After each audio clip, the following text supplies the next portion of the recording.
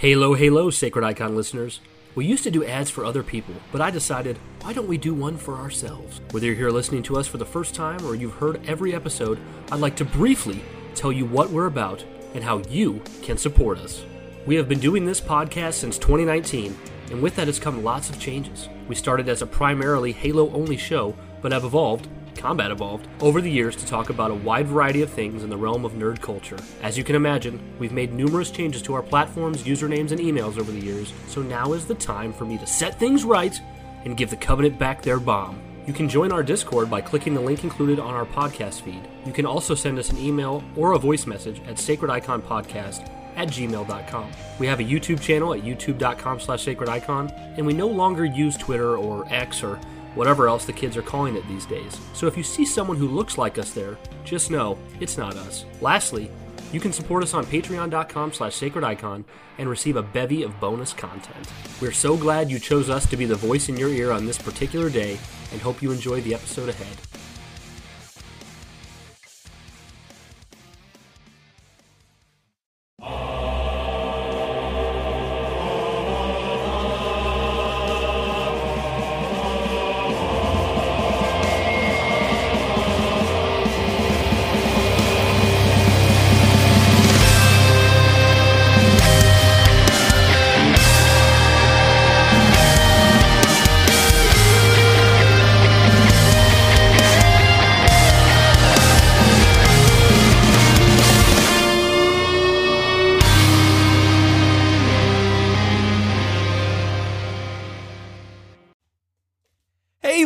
Halo, everybody.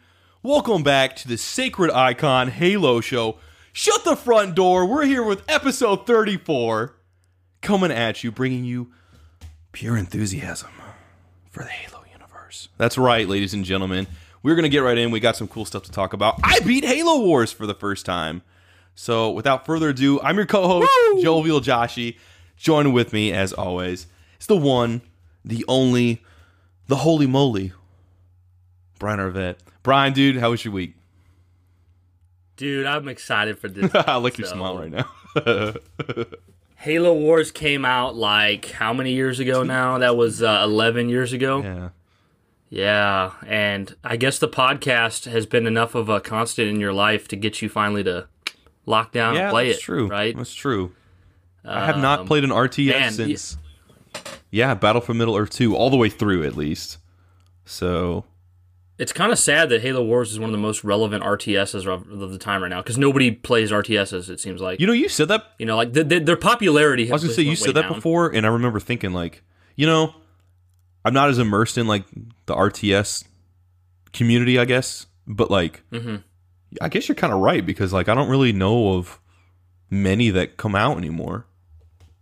Well, in the early 2010s, like I think literally the year 2010, the biggest game on Twitch was StarCraft 2. That was with the most prize pools, the most viewers. You can't find StarCraft anywhere on the top Twitch boards now, because it's like, once the whole MOBA thing came out, then people were like, ooh, MOBAs is way easier. Like, because RTSs are way, way more complicated than a MOBA. And if you try to jump in League of Legends right now, you're going to suck anyways, because there's still a learning curve. But the learning curve for an RTS is way. So you feel like it kind of like a lot of the RTS community just kind of jumped onto the MOBA stuff or something. Yeah, MOBA and other competitive things, you know, like now Fortnite and Hearthstone and other things like that. I've always been a big fan of RTSs, but for me, I've never been good at them. And well, you know me, I'm not competitive at all. So, like, for me, I just loved playing them, building my base, playing the campaign, having fun. But it's like the most competitive. It's so competitive, those games, that, you know, the learning curve is so steep there. Even if you're a competitive person, it's going to be hard to learn that. And because most people play those for the multiplayer, I feel like.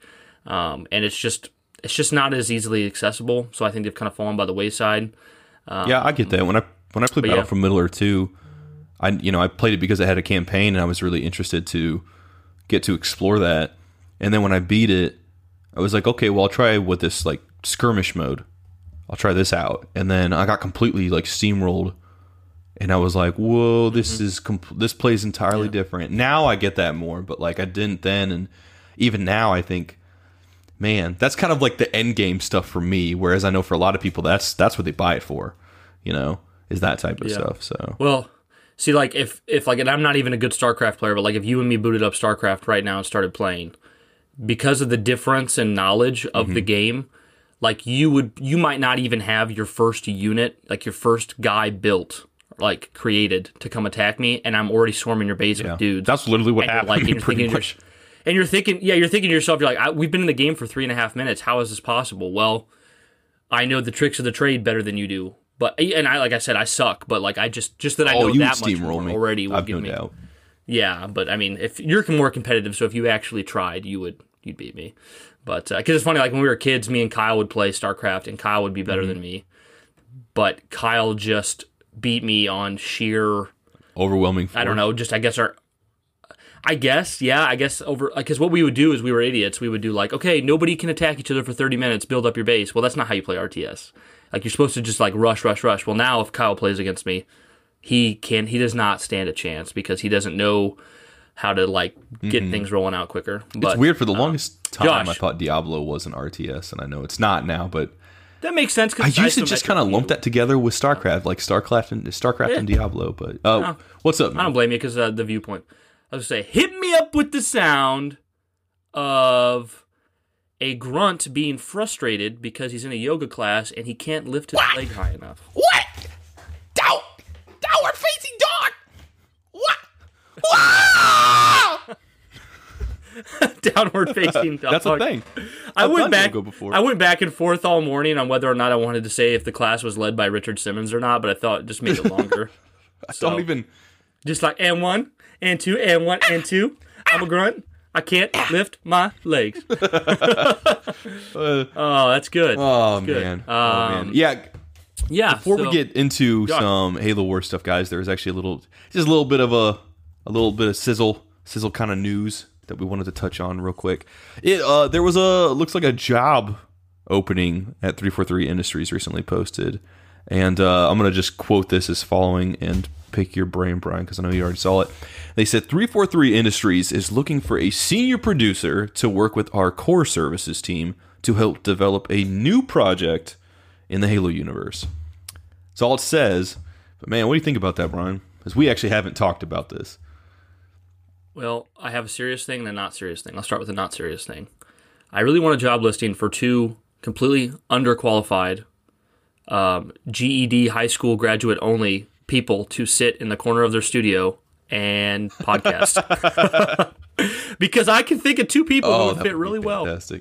Can you imagine if like we're just not like, it's not even like a typical podcast, like we're just sitting like on an elevated platform in the corner of the studio, and we're just like 2 like WWE announcers or something and it looks like Frank O'Connor he's writing the manual. Oh, we got Jeff Easterling over here. He's working on the blog for the week. God, it's Bunny Ross.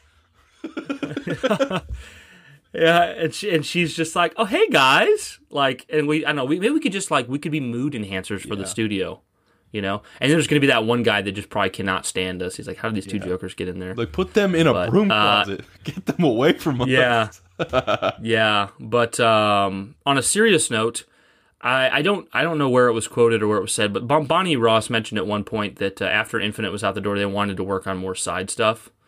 And I'm really starting to like, I don't know what me and like others in the community are basing this off of, but I'm really starting to get the impression that Infinite is being built as this base to last for some significant time. Like, I think Halo Infinite's going to be this really great, big, polished package with a roadmap that lasts for quite some time. I mean, you look at Halo 5, they've done a great job of keeping that updated. Yeah. And I don't feel like it's been impressive. Yeah, Halo 5's been impressive, and I don't feel like it's been designed as well to be an ongoing service, but they've pulled it off so well. So I think Infinite's going to be this platform that's going to be iterated on, and it's going to last for a long time, and I think they're going to start to look at smaller projects they can do and different ways they can expand the universe because, especially if we're kind of having this soft reboot and getting ourselves back on the right track, this would be a good point where they can say, okay, we've got Infinite out the door. It's there. Let's do this thing. Let's do this, here's a side ODST size game. Here's maybe Halo Wars 3. I don't know. I feel like if the community has went 5 years with Halo 5, which was, at least from a narrative standpoint, largely disappointing, we could endure. I could speak for myself.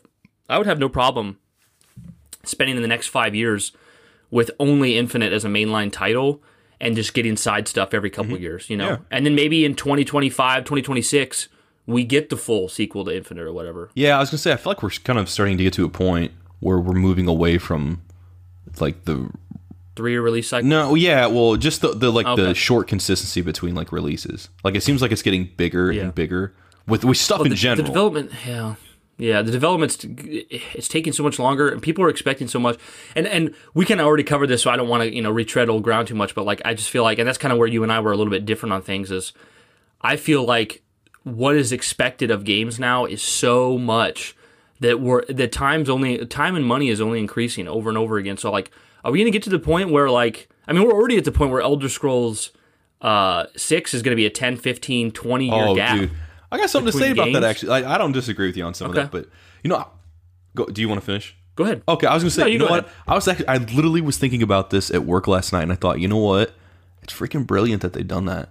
Now, maybe that's not necessarily been their agenda this whole time at Bethesda, but, like, dude, I like, most of us think, like everyone's jaded on the re-release stuff, and, like, everyone makes jokes about it and stuff like that, but think about it. Like, remember how big of a deal it was when Skyrim came out?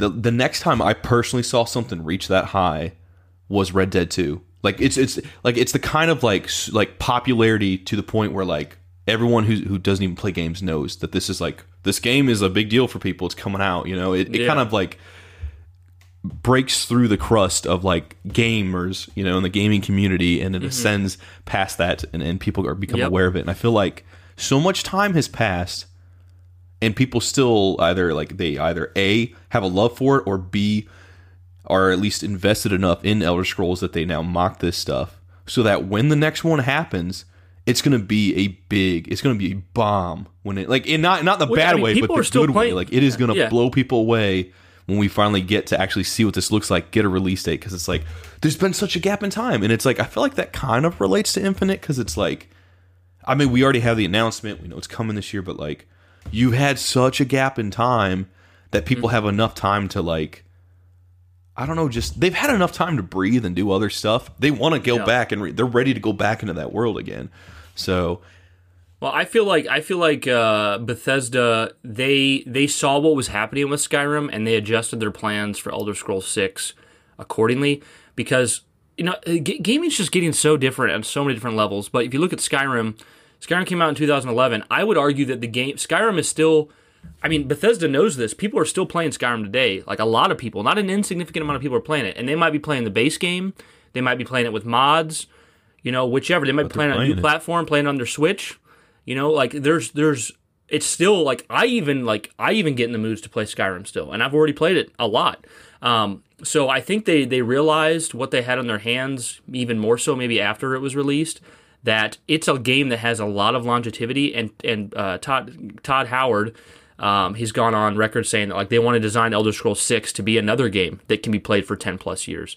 So I think they're even more instinctively making Elder Scrolls 6 to be something that's going to last.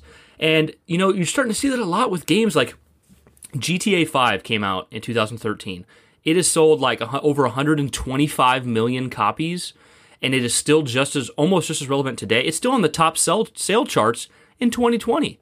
Like you said, Red Dead Redemption still sells really well, and it's been we'll be coming up on 2 years this year. Minecraft just hit the 200 million mark. That game has been out more or less for over 10 years, or about 10 years ish. So, and it just keeps selling. So there's these certain games, and it kind of ties into the whole like games as a service thing. That they can just last the test of time, and the audience for gaming is so much bigger now, and I can see how that's desirable for companies, because if you can put out like a Minecraft or a GTA 5 and ride that out for a long time, or a Skyrim, why not? And I mean, if the gamers are happy, then why? I mean, really, if you're making money and gamers are happy, then what's the issue? And if Infinite can pull that off, then I actually like that we're talking about this. Before we get into Halo Wars, I want to mention something, because like, we kind of talked about this like in the past, but we haven't really ever talked about this on the show or anything. But like, I've always said like, when we go to like midnight launches and stuff, I'm always really excited. And then when I get the game in my hands, there's like a weird part of me that's like, I'm not like, something is lost in that because I'm so used to being excited collectively. It's secured. Yeah. Yeah. No, I'll get what you're saying. I mean, that is very true though, because then the anxiety's gone. The whole like, I want to get this game in my hands is finally gone because you have it. But like for me, it's like you spend the whole time being collectively hyped with people, and you experience that together. You go to a line, a midnight launch with friends usually, if not a friend, and then that's all gone. You all go your separate ways. So something for me personally has always been lost in that. And then in regards to post-launch stuff, like we're kind of talking about, in a sense, I'm like, man, we've definitely crossed that threshold of like, where now a lot of games find a way, even if they're single player, to like have sustainable support of that post-launch. But it's like, how do you maintain that? Still, like, how do you keep up that enthusiasm for people? Like, after the game's already come out, they've played it and they've experienced it. And like for Halo Infinite, I think you're kind of right, dude. Like, I feel like this is definitely being built up. I mean, we had that one, the what is it? That little brief synopsis in the art of that said it was like their biggest whatever yet. And like we said before, like that's something they always say that. Yeah. They got to say that for everything. But it feels like it's a safe assumption at this point. This is going to be still a pretty meaty game.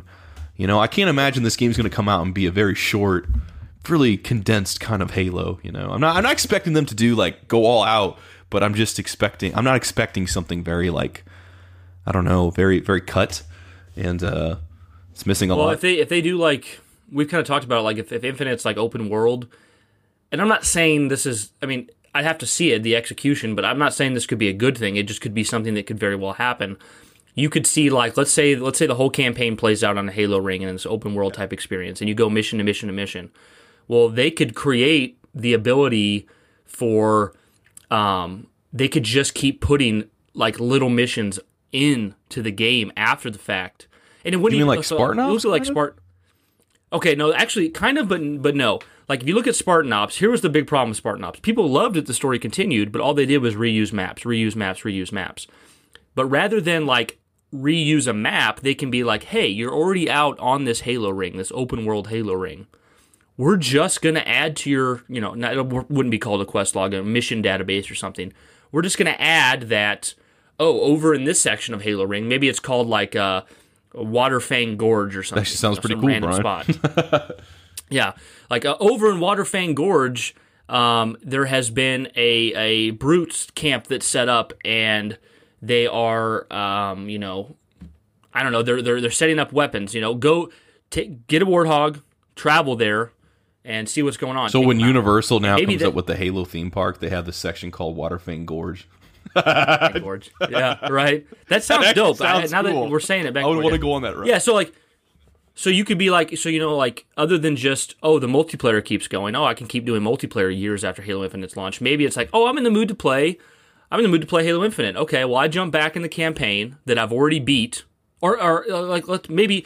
You can look at it two ways. Even you've already beat it, but you go back in the campaign after you've beat it, and it's like, here's my mission log. All these missions that 343 has added.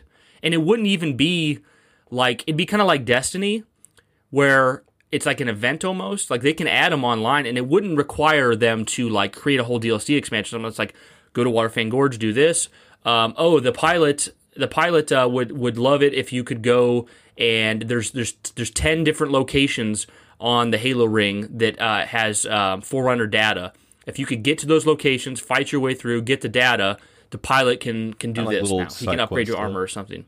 Yeah. Which, like, once again, I know some people are listening, they're probably saying, Brian, I've seen that. I've seen it in some MMOs. I've seen it in Dragon Age Inquisition. Like, I don't want to kill 7, find 4, pick up 3. Like, that's not fun. But I'm talking about it can be done well. We've seen it done well in, like, The Witcher, where technically on paper it's trivial, but it actually comes out really well. Oh, yes. Like, maybe even, like, they could even do something like, rather than having to re-record new cutscenes and all this stuff, maybe just the voice actor for the pilot, maybe he has an ongoing, like, recording for lines, so when they add a new mission, he's like, Chief, like Oscar Mayer, like, yo, Chief, there's brutes at Waterfang Gorge, get down there, and even, like, he might even pop up in your HUD or whatever, and you go do that, and so now there's a way that even years later, there's a reason for players to return to the campaign. And even maybe if you start the campaign over, like, oh, I want to restart the campaign, I want to start back at the beginning. Well, maybe those new missions are there during the first mission even. Like, so in 2020 when the game came out, that side mission didn't exist, but in 2022 when you play it again, that side mission's been added in by 343, and now you have that option. Yeah, you got me thinking, like, I know there was a supposed leak that kind of touched upon some of this stuff before, but, like, how cool would it be if, like, you get to a point when you're on a Halo ring or something like that, and, like, you finish the mission, and then the game just sort of, like, there's a cutscene, and you're expecting to kind of, like, go into sort of this next level, per se, but then you're just sort of, like, outside in this, like, area, and then suddenly you have, like, maybe you get some, like, main quest dialogue, and you have a nav point, but then suddenly, like, you hear something else, and then you get something else, and suddenly you got a couple different nav points, and you're like, whoa, mm-hmm. What? Can you imagine how overwhelmingly cool that could possibly feel? There is so many opportunities there. Think of how they could do Easter eggs. Think about this. Think about, let's say I'm like, I just got done at Waterfang Gorge, and I'm traveling up through the canyon, right? I'm going up through the canyon, over the ridge, and I see this little cave that's kind of tucked behind a waterfall. And I go back in there, and I start to hear, like, a voice, and I'm like, what is that? And I start to walk down the cave, and I see at the end of the cave, there is a grunt with, like, rocks drawing on the cave walls, talking to himself. And it's like an Easter egg, It's like a lived-in world, and it's like, holy shit, like, this is cool, like, and you can just leave him, or you could go up there and torture him, whatever. It's like, and then you see people on, like, Twitter or Reddit or whatever, they're like, man, I just got done at Waterfang Gorge, and I went down there, found this cave behind a waterfall, and there was this grunt, and he was drawing pictures of his grunty grandma, or something like that, and it's just like, it's so cool. So, I mean, this is what I'm talking about. Like, I'm the guy who has said several times on record, I don't want an open world Halo. I want your typical 10, 12 mission-based, regular Halo, good stuff, but, like, I said I'll be open-minded to this stuff. I won't be mad. Shout out to Destiny for that. I feel like credit goes to Destiny, because it's like, they kind of proved for us, I think both of us personally, that, like, I mean, obviously that's a completely different type of game, but still, in regards to the first person aspect, it kind of made, like, traversing around an open zone kind of fun for a first person shooter. You didn't have the linearity, but you still had this, like, you still had the first person aspects, and it was still fun to, like, go to places and do stuff. So, well, I'm gonna kind of make a weird comparison here. So, like, for Destiny 1, my issue is that the story felt too separated for me at times. It was. Like, way too separated.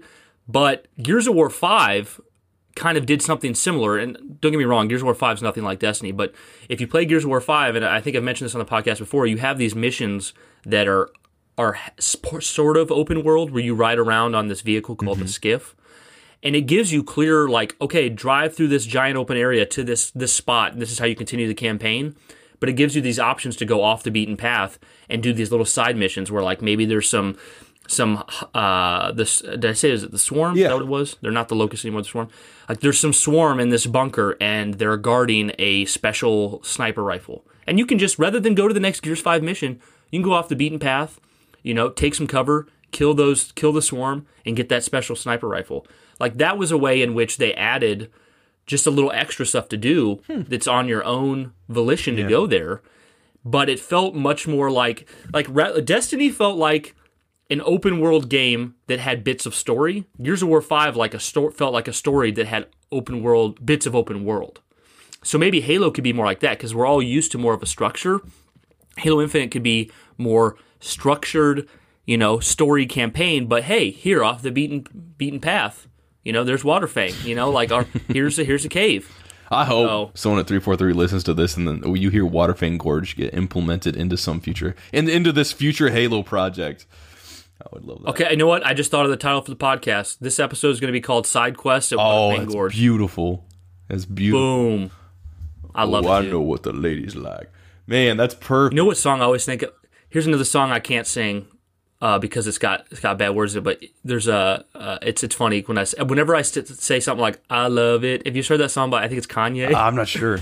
And he's dancing in like a giant like Minecraft suit, and he's like, "You're such an effing hoe. I love it." Yeah, I've seen the video for that. Yeah. Like, I want to mix it up and change the words, but like, I love it. I don't know. Not bad. But anyways, Josh, man, I know we Infinite. can talk about that a lot. And I actually didn't even answer guys personally, but like I think this creative project thing is cool. I think Brian hit the nail on the head.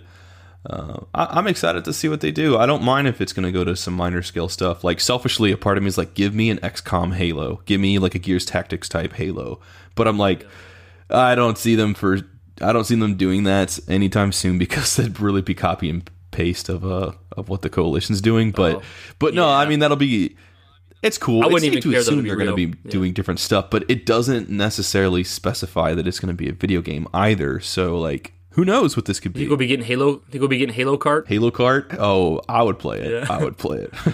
I would. That's the thing is like we all say that's ridiculous, and like a lot of us probably don't even want it. But like if it came out, I think it was Mortal Kombat Deception. I think that introduced Combat Kart or whatever it was called, and it was Dude, I want to kind of, if it's okay with you, I kind of want to touch on Infinite a little bit more. No, I know. I was enjoying talking about that. Let's not refuse ourselves. Like, just picture, like, if there's, like, you can find, like, an assault rifle, like, hidden somewhere, and it's, like you have your regular AR, but, like, it's a different one. Like, maybe, like you find, now, this would just be like this would almost be like more like an Easter egg, I guess, but like it's called like Jenkins AR, and it's just kind of like touching back on like Halo 1, but it's not even saying that it's his, like the same one, but it's called a Jenkins AR, and like maybe that AR, maybe it fires at 3 times the speed, but the damage is less or something. Like they can do stuff like that. It provides a good chance for unlockables too. Like you could maybe go do this little kind of brief little side quest, or go adventure over here, and you'll get a skin for your assault rifle in multiplayer. Or like you'll get another way for terminals or skulls or like data files or like something like that. You know what's ridiculous? I feel like you and I are like. It's like, okay, guys, you guys can't wait till July. Well, like, Josh and I are going to give you the hypothetical Halo announcement. So here, you heard it first. Waterfang Gorge, telling you what DLC. Side quest at Waterfang Gorge. Dang. Oh man. Man, that sounds so exciting. It's going to be interesting to see if that like. We've had so long of speculating about this, but like it's going to be really crazy to see in July when this like we finally know whether or not there's going to be stuff that's like that. Possibly, potentially, or it's just like they're like, no, we are still going to tell a very much linear game that it's maybe going to have a bigger story, or something like that. But like, it's going to be interesting to see that point when we're like, because I'll be fine. Obviously, I think most of us will be fine if they stick with the linearity. But it just seems like it's building towards something a bit different. And you feel like with Infinite, I feel like that's going to mean more than just a clever title, right? It's so hard because there's 2 different ways to approach it. One side is like, okay, everyone loves the Bungie Halos. We could pretty much speak to that. Pretty much, you got people here who don't like 343 Halos, but everyone loves the Bungie Halos. So there's a lot of people that are saying, okay, you guys tried to do stuff different in 4, you tried to do stuff different in 5, didn't work out for you. Just take us back and give us the Bungie days. Okay, there's like that. There's that side of the argument which makes a lot of sense. Like, in one hand, now is not the time to do something radically different because it hasn't worked out well. But on the other hand, if I separate myself from the nostalgia and the fanboyism, like Halo has almost been out for 20 years.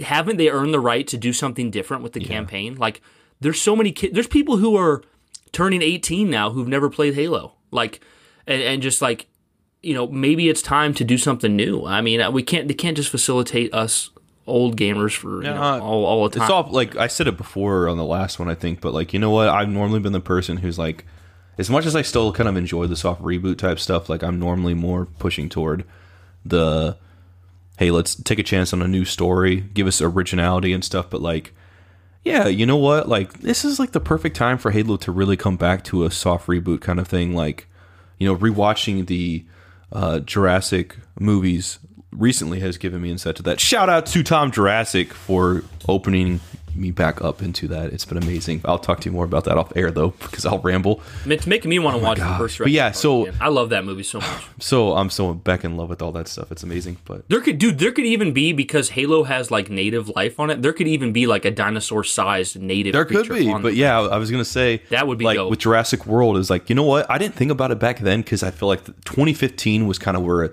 we were starting to get into that soft reboot like media, because you had Jurassic World, which is very much a soft reboot of Jurassic Park, and then you had that with Force Awakens and stuff like that. So I'm like, there's a part of me that's like when I was watching it, I was thinking about it, and in regards to Halo, it's like I'm normally against this kind of stuff, but like sometimes it just kind of works. Like it doesn't.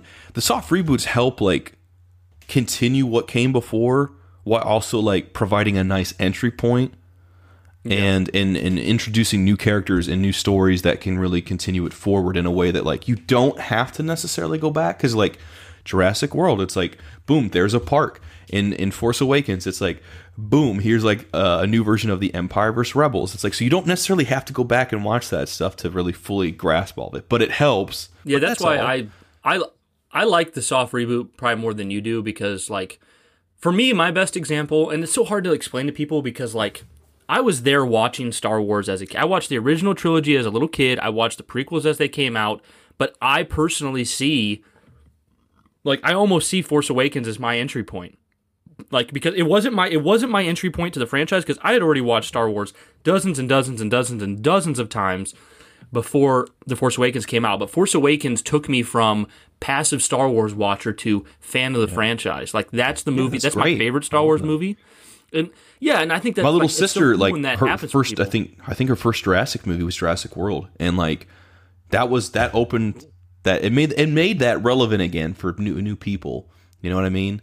And you got to think about it, like and even in regards to Halo Infinite, like we're in our late 20s, most of us, early 30s. You know, maybe a little bit older, but like these things aren't really necessarily for us anymore. And I think I reached a point after Rise of Skywalker where I was like, you know what?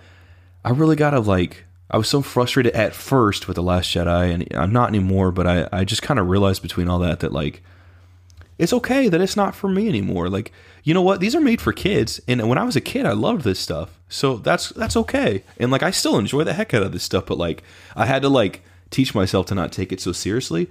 So then like, same thing with the Jurassic stuff. Like, I know some people don't like the sequels as much, and I get it, but I'm like, man, I still love this stuff. It's still exciting. So with Halo Infinite, I'm like, you know what? This could potentially be a new entry point for like younger gamers and stuff who, like you said, you know, or maybe going to be 18 now. They've never played Halo, or Halo's just always been this like old passe game, you know, and this is a chance to like really bring a new generation in. And like, if the older generation enjoys it, good, because I'm sure they made it with us in mind still, but like, it's okay if it's like, if it goes back to the soft reboot stuff, like I think this is as right a time as any to do that. It really is. And it excites me more and more when I think about it. It makes me sad how entitled we get as fans, because like I just said, like there's some people who are like, I wish the sequel trilogy of Star Wars never existed. Force Awakens is my favorite. Like, you'd be taking away my favorite. There's people like Mr. Red, whose favorite Halo was 5. If you took away favorite Halo, Mr. Red. Yes, At the time I feel like we mentioned she's probably in bed. Oh, that was terrible with the clapping. Ooh, that was pretty good rhythm. That was good. It feels like you planned that, but I don't. Maybe think I did. Okay. I literally thought of that the other day. I was listening to some song and it made me think of that rhythm, and I was like, you know what? I was like, Brian always mentions Mr. Red when it comes to Halo 5. I was like, yeah, she deserves a shout out. Well, I mean, hopefully she likes, because like she gets to be the example of someone who loves Halo 5, and I think that's great. And then also we always mention Kirsty. Kirsty with like Halo 4 wasn't a soft reboot, but it was kind of like an entry point. Oh, definitely, because I mean, like 3 concluded that story arc. For sure. So like that brought her in, and I'm like, what? Like, would you want to take away someone's Force Awakens or Halo 4, or Halo 5, or their Jurassic World? Like, take it away just because it doesn't fit like what you expected for the series? You know, I think it's cool that those things brought in new fans. Like, I want people to be in our fandom, our new fandom, and for me, it's like, even if I was somebody who's like, oh, only the Bungie Halos count, I still would like to say, hey, this person who got into the series because of 4 or 5. Welcome to my fan base where I'm at. Join me in this love to the Halo enthusiasm. Like, I think that's so cool. Yeah, no, I get that. I get that. Well, that's why I said before. I was like, you know what? I just kind of realized, like, Halo 4 and 5 were very much like, okay, like this is the best example I can give since I'm so into Jurassic stuff right now. When you watch Jurassic Park 2 and 3, they're very much continuing the fallout of the events in the first film, right? Mm-hmm. So I feel like there's a part of me that thinks, like, after seeing Jurassic World, I'm like, you know what? There's a part of me that would have maybe made the argument and said, you know what? Why couldn't they have just given us another story that was kind of similar to that?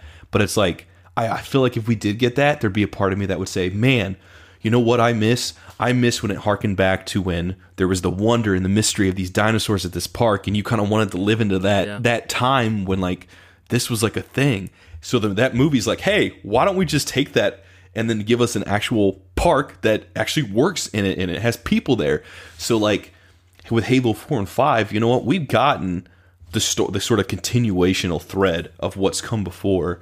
So like, yeah, why not give us now something different in like a soft reboot that's very much kind of doing that? Like you're going to harken back like, hey, remember when Halo first started out and you didn't really have all this expanded media and all this lore that came in the subsequent games and it was just a very self-contained story? Mm-hmm. Like we're going to go back, we're going to dip our feet back in that. That actually makes me more and more excited the more I talk about it. Yeah, I think that'll feel good. On that note, Josh, I was going to ask you, if you had to pick one character to be in Infinite, one character to have a lot of prominence in Infinite that's been in a prior game or book. Like, I'm trying to think of how I want to word it. Okay, actually hasn't been in the game is what I meant to say. So like for instance, if you want to have Captain Cutter from Halo Wars be a prominent character in Halo Infinite, he would count. Or someone from the books. Like, if they just pick one, like I'm not saying they bring in a whole cast of characters that makes it convoluted. They just pick one and they make them really relevant. Is there anyone that comes to mind? Hasn't been in the games before? Not for me as much, because I mean, it's easier for me to pick someone who's maybe been in there lightly and maybe it would be cool to see them expanded upon or something. But like, I don't know. I mean, I guess I could say that. I can't really say for anyone in Halo Wars 2, which I feel like a lot of people would probably pick characters from. See, I would pick Jerome from Halo, which you've seen him already in Halo Wars 1, but he's much cooler. Yeah. I was gonna say, I would love to see Jerome. Yeah, no, that would definitely be cool. I think there's definitely like, I mean, I know it's not quite what you asked, but like, I'd love to see someone like Locke, someone like. I mean, selfishly, I'm like, it would be, to me, it would be it would be shocking. You know what? I'll give you an answer now that I think about it. Spartan Ray from the Escalation comics. I really liked her character, and I looked it up post episode. She hasn't been in anything else. That was her first introduction. She has yet to be in anything else. And I thought, you know what? I saw a picture of her. Yeah, so she seemed pretty cool to me, even though she wasn't in there, or she was in there consistently, but like she's not in the real Halo universe like as much as some of the other characters. But you know, I'd love to see someone like Spartan Palmer, even though I got the hots for her. Like, I'm biased with that, but at the same time, I would. Even though she's abusive to you. It's okay because it's Palmer. No. No. Beat me silly, Palmer. If Palmer was like, choose a difficulty, I'm like, hurt me plenty, baby, Doom. Legendary. No, but like Lasso, all skulls on. Oh my god, I love your face when you do that. Oh, I keep saying it on the show. We have to get a picture of your face. Talking like. Think if I just changed the sacred icon Halo avatar to. Yeah, it's my face. You guys can't see it right now. We lose followers. But no, I feel like like someone like Palmer is someone who's like, a lot of people write her off because of just how she is. She's very one-dimensional, but like that's a chance to give her a little bit more depth. Like I'd love to see a moment of like vulnerability or emotion, and that would really make me like her character. And really, you could do that with other characters like Locke even and stuff like that. Like, but I just like Palmer because Palmer very much to me is like the face of the sort of new era of Spartans that we got in Halo 4 that they started to pull back on in Halo 5 after the beta with the multiplayer. Yeah. So like I would love to see a less stubborn and sort of jockey side and a little bit more vulnerability. I want to see her cry. Yeah, I mean, I don't even have to see like that emotionally. I'm not saying that in a mean way. I'm saying like, like maybe Palmer's not in her armor and she's at like a desk and she's tearing up and she's like, I thought we were going to win this war. Like, you know that one scene, I think it was at the end of Halo 4, or maybe it's, well, you can tell me, but isn't there like a scene where like there's a shot of like Chief kind of sitting down and he's got like his hands kind of like up by his head? That's at the Halo opening. Okay. 4. So like stuff like that would just be a nice moment to really get a peek behind like, yeah, these people are human. You know, like you don't think a lot of times when you play these games and you have these experiences, you don't think about the emotional strain, the mental strain on these characters that it must take. You know, they don't really cover that as much. And like we kind of got that with Chief a bit in 4, which is great. But like I'd love to see that. There's so many characters that they have that they have room to work with, and there's a huge part of me that wants to say Buck, but then I'm like, you know what, Buck's had 2 games, and you know what? Let's get some of these other minor characters. Let's round them out a bit. Let's build up the quality.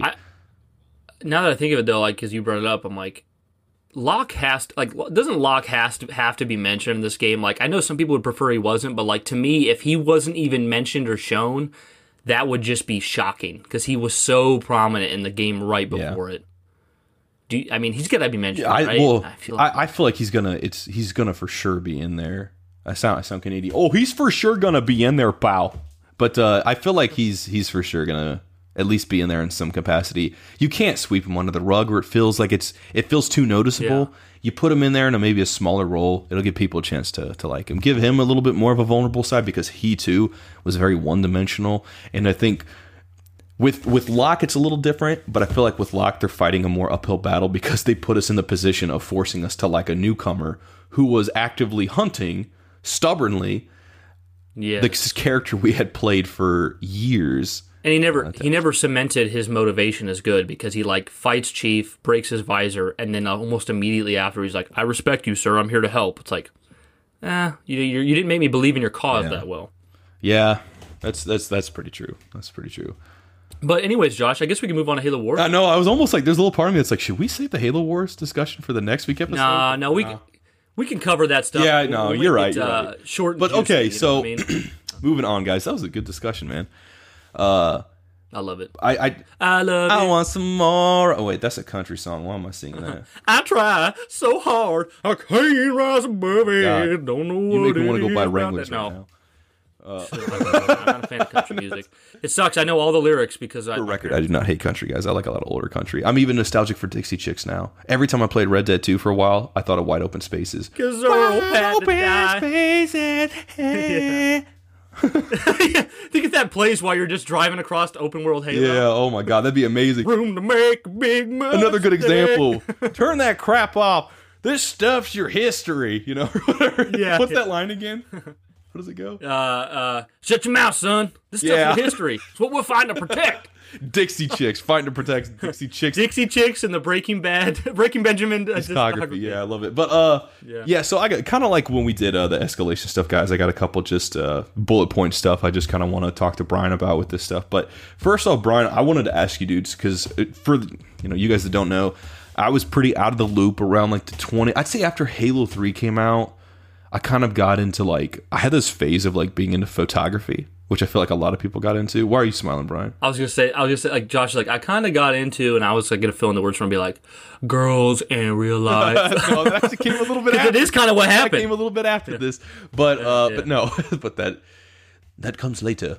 No, I just kind of got out like the span between like 2008 to like 2008 and 2009. Really, I was kind of like. I still got some games, but I wasn't really playing as hardcore at that point in time. So Halo Wars coming out in 2009, I was kind of like out of the loop, and I don't even know if I remember it like seeing it advertised. I think that's how out I was. So I was going to ask you, Brian, like, take me back to 2009. What was it like?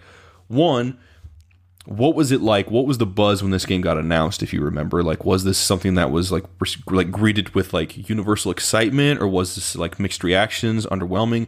And two, like, what was it like? I know you went with Creighton, I think, to the midnight launch of this. Yeah, and what was that kind of like? What was the post reception of this game? I know it's a lot, but I just wanted to hear your thoughts on this. Well, like, I feel like there was quite a bit of excitement for it, as much as a spin-off RTS title could get, because Halo was still extremely prominent in 2009. Right, it was only 2 years after Halo 3, so yeah, and it hadn't lost its popularity at all. Like, people still thought it was an awesome franchise. So anybody who was willing to play a spin-off RTS, I feel like, was pretty excited.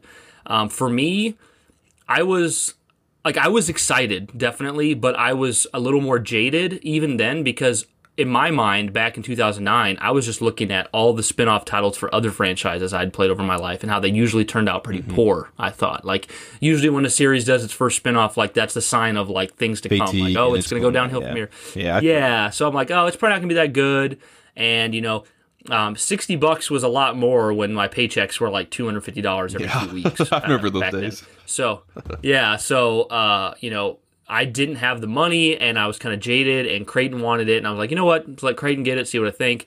So I was 16 when that game came out, and we wanted to go to the midnight launch, and there's a local around where I used to live, and Josh currently lives, there's a local video game store called Video Games, Etc., and they were the only one doing the midnight launch. I don't think so! Yeah, that's their tagline. Go ahead, Brian. They were the only ones doing a midnight launch, and So Creighton wanted me to take him because I was old enough to drive. My little brother wasn't old enough to get his copy, and we went and we waited there. And this was kind of cool though. Is like back at that time, like midnight launches were such a huge thing. The video games, etc. lot was full. It was full of people for Halo Wars because it was such a thing back then. Well, so we waited. I think I got there at like 9 o'clock. I always got there ridiculously early. I mean, there's times where I've got there at like 7 for the games. Shout out to Justin for getting there for Halo 3 at like 9 a.m. The game still... Yeah, he was on on the news or something, I think, because Justin was in line for over 12 hours. I think I've said this before, but Justin literally told me if I did not get in line at least 12 hours early, I wouldn't get a copy of Halo 3. I got there 3 hours early. I'm so excited for when we do our Halo 3 retrospective sometime. Go ahead, great. though. I'm sorry. That'd be great. But yeah, so Halo Wars, I was waiting there with my brother, and it wasn't like I didn't have a lot of friends talking about it. It wasn't like even Justin wasn't that excited. I hadn't met you yet. And like Kyle didn't give a crap about RTS Halo, so it was really pretty sure that's a Michael Bublé song. Just haven't met you yet. Yeah. That's our song, Brian. Oh, I thought you were gonna say just didn't give a crap about my brother. I'm like, that's a song. But anyway, so Creighton had got my parents were always the coolest parents ever because they cared about education and they cared about like taking care of their kids, but they also cared about our passion. So I love that. Creighton had my parents were going to let Creighton stay home from school to play Halo Wars. I was going to school still because I wasn't getting a copy. But so anyways, a lot of game stores, they have incentives for Halo Wars. Or I'm sorry, not Halo Wars. They have incentives for midnight launches. And the incentive at Video Games Etc. was large Papa John's pizzas. And they had like 8 pizzas in there. And not enough. When they opened the doors for us to come in there, I'm not buying a copy. My brother is, but I went in there and I ate a whole large pizza. I ate the whole large. It's messed up, but it's hilarious. I'm like, the same thing. I'm like, hey guys, I'm not buying anything, but I'll eat your entire large. Just ate it myself, and my brother's looking at me like, you fat ass. Ooh, pepperoni. Oh. Yeah. So that was fun, and then we got the copy, and we went home, and at that point, got home at 12:30. I had to get up for school in the morning. So I went right to bed when Creighton started playing it. And I woke up the next morning, and I would tell you guys if I was lying. I wasn't. I was legitimately sick the next morning. I was like runny nose, eyes were irritated. I was really sick. So I stayed home too.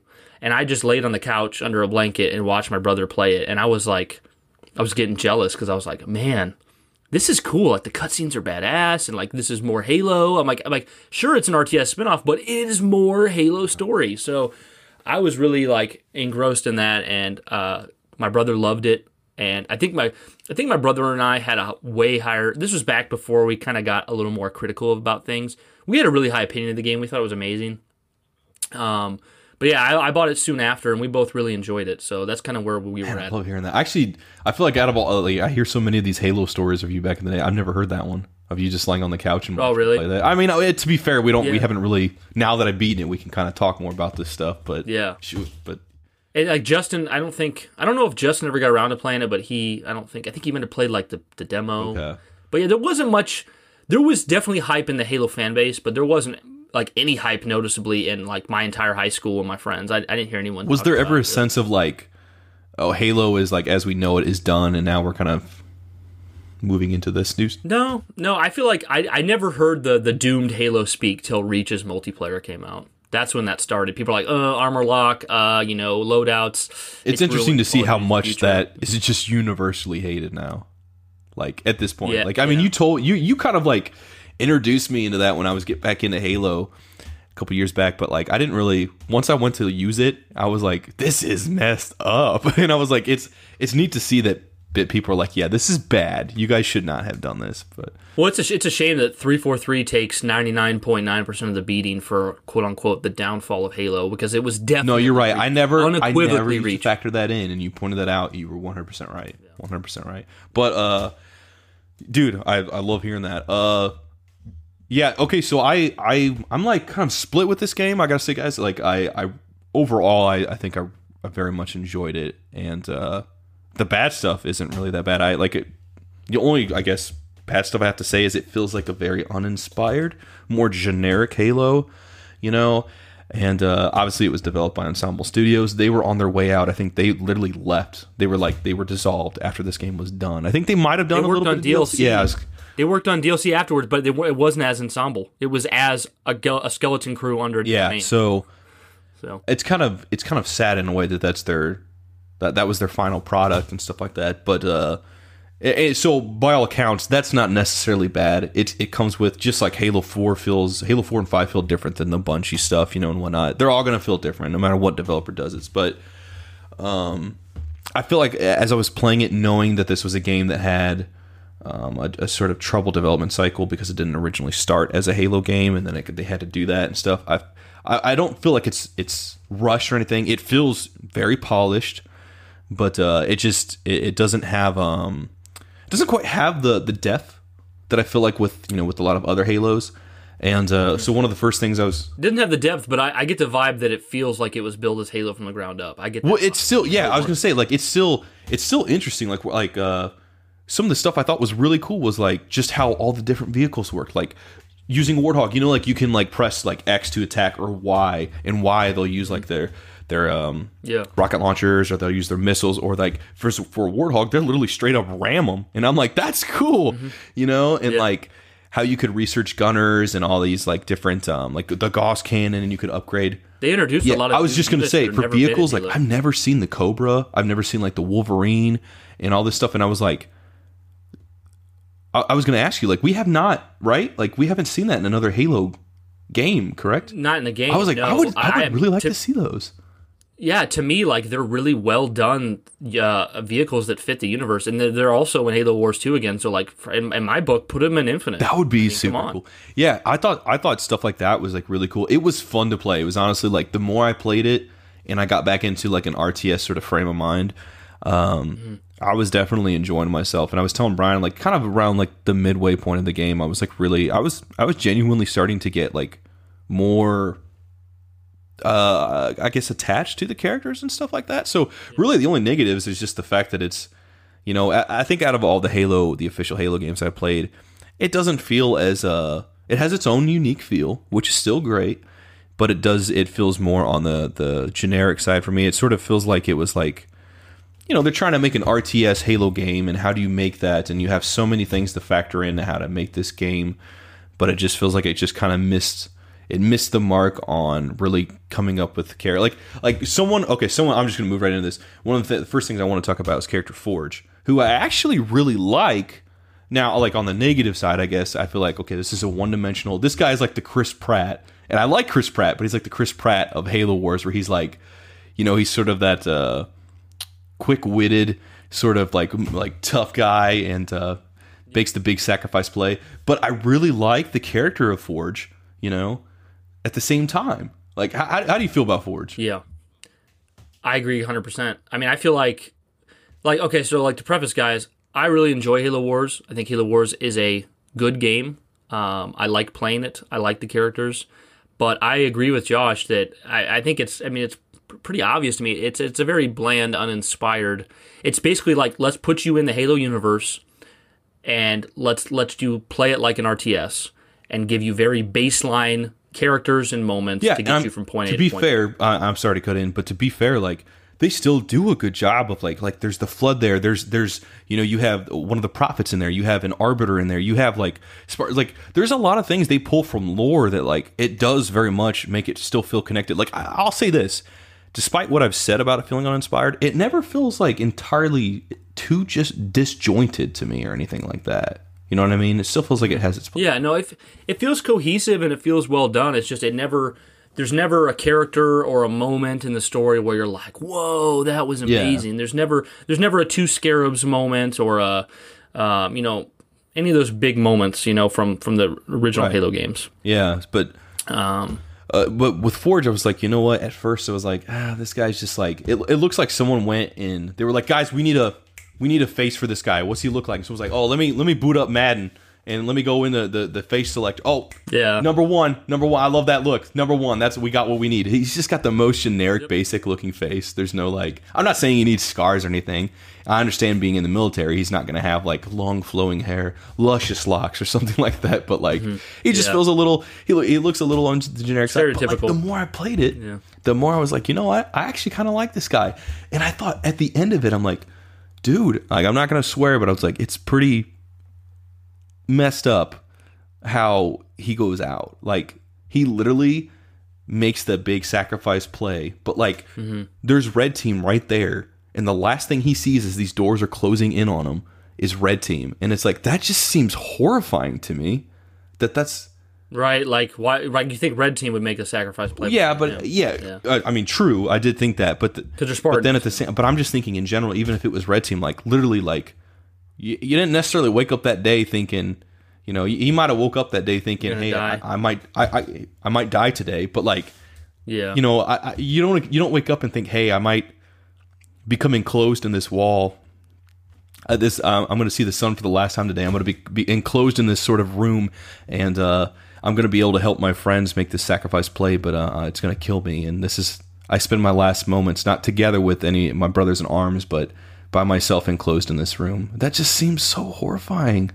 To play devil's advocate, though, in my opinion, if we had finished the game and Forge had lived, I don't think I'd like him as much. Yeah, because he's so plain. I mean, you know, it makes him more likable, the fact that he made the sacrifice hero play.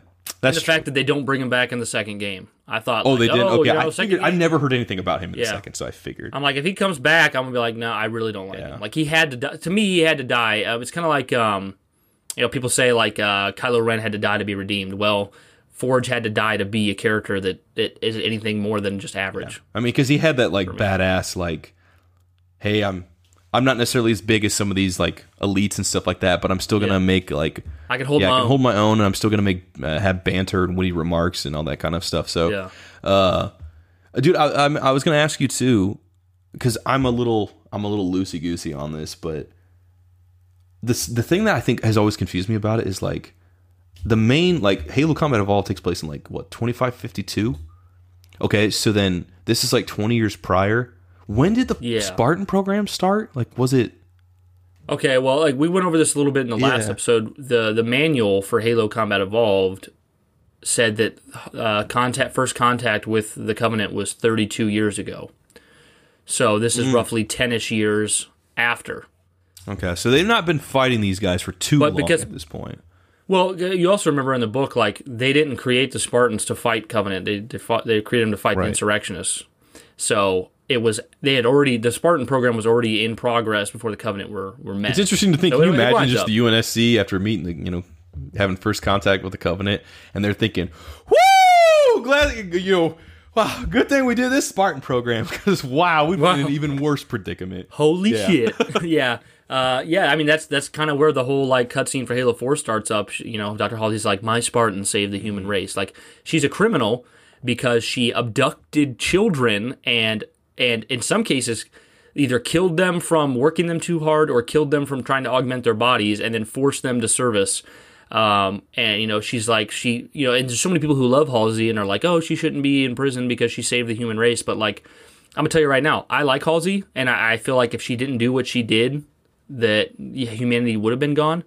But if you kidnap my child and leave a Flash clone to die so that I can watch my kid die and have to cope while you actually have my kid out there working for you for free, augmenting their body and brainwashing them, I'm going to kill Halsey myself. I'm going to stab her eye out. I don't care. I don't give a crap if you save the human race. You abducted my child and put me through hell. Like, there's no... I'm only laughing to me, she's a criminal. I'm not used to hearing you say that. But you know what? I think every single person right now would agree with you. That's the thing. Like, that's your kid. I'm super attracted to Halsey, and I love her. I love Jenna Taylor's voiceover. But when I was playing Halo 4 for the first time, and I saw we finally got Halsey, and you can tell she's like sort of in this more like prisoner sort of like experience, I guess, coming off of like Halo Reach and stuff.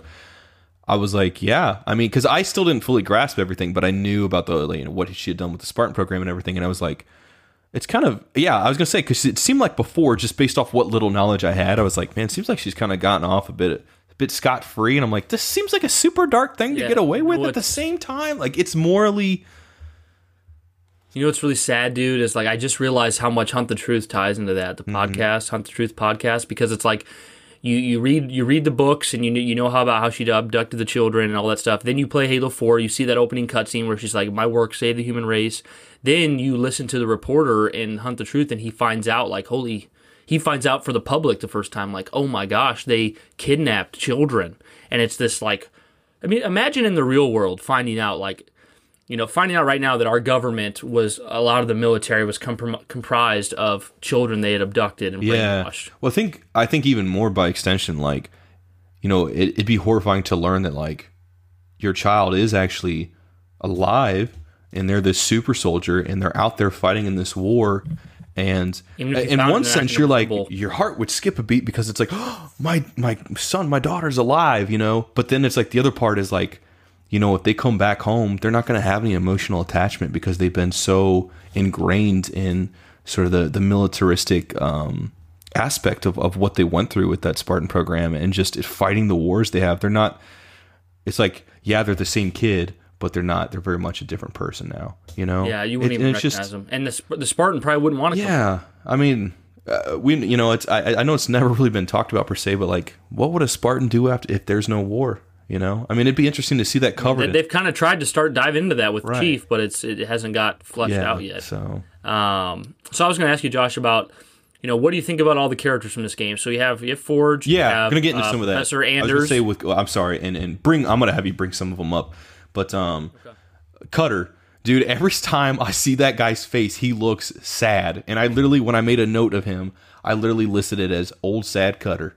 Because, like, he's just, That's probably why they changed his look. I was going to say, he just looks so sad all the time, but he didn't convey that when he spoke, so it felt weird. That's me being super analytical, but it's not a bad thing. I'm just like, I felt bad for the guy, yet he always seemed like a good leader in the game. I'm like, he's not saying or doing anything that gives me a reason to think he's sad, but he just looks sad. But I mean, it kind of adds to the whole, like we've saying, like bland, uninspired, because he's kind of like typical short hair, white captain, and Forge is typical Marine, bald-headed soldier. And I don't, guys, by all means, I still had a super fun time with this. I don't want to sound like I'm poo-pooing on this, but another thing I noticed was that you don't really see, like, you have the scenes with Cutter, and Anders is the AI, correct?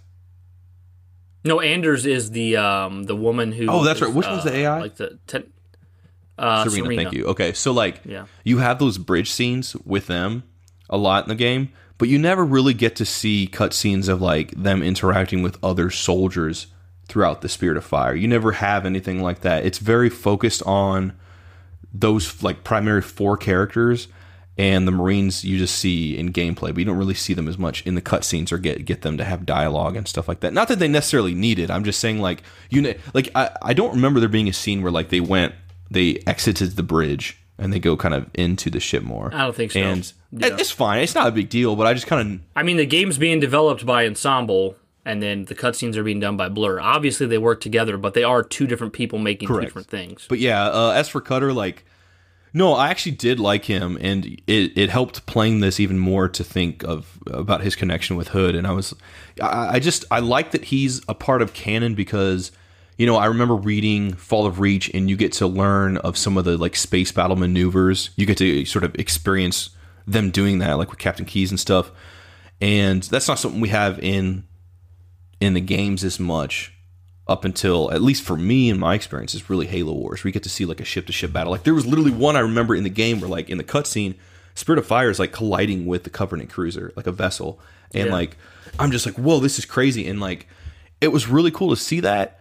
Because I remember in the book, I didn't necessarily like that. I remember some of those parts were more on the boring side for me because I was very biased. I really wanted to get to the Chief-centric stuff. But I was like, I think back on it, having finished it, and I'm like, that was some cool stuff because like... It'd be cool to see more of that. So like, because when you play Combat Evolved, it's neat. Captain Keyes is an established dude, but like you don't necessarily get to see it. Well, like here we get to see Captain Cutter, like all this, how he leads and stuff. And I was like... Dude, this is cool. Like, it makes me excited to get to Halo Wars 2 and see, like, now that this is, like, I mean, I always hear how much that this is, like, it's given a lot more personality. It's much more, given much more soul to it. I'm like, man, I can't wait to see his character, like, expanded upon. Even if he just does the same thing, I'm like, I like his character. I really do. Like, he's cemented to me now as a character. What were we going to say? Yeah, I was going to say, man, like, and I guess I was going to kind of save this for the end more, but I'll just say it now. Like, I really like the cast of Halo Wars, and a good chunk of that's probably due to how I feel like they're done even better in the second game, but, like, I want to see them collide with the main games. Like, I would love to. Now, I know we've talked about before. Like, I don't want it to be convoluted where we have 32 different characters all on Infinite and it gets lost like Halo 5, where it's just too much going on. But I would like to see Cutter and Professor Anders, and also Professor Anders.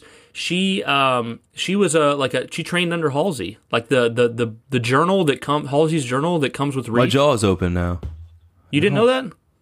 Halsey's journal that comes with the Reach talks about her and her student, Professor Anders. That's so cool. Yeah, and she's like a prodigy of oh my gosh, there's another Halsey. Connection. That's so neat. Yeah. So like I want to see more of Anders. I want to see more Cutter. I want to see Jerome and Crew. Bungie tied into that? Because that was Bungie. They actually got came with Eric the Nyland. collector's edition, right? Of Yep.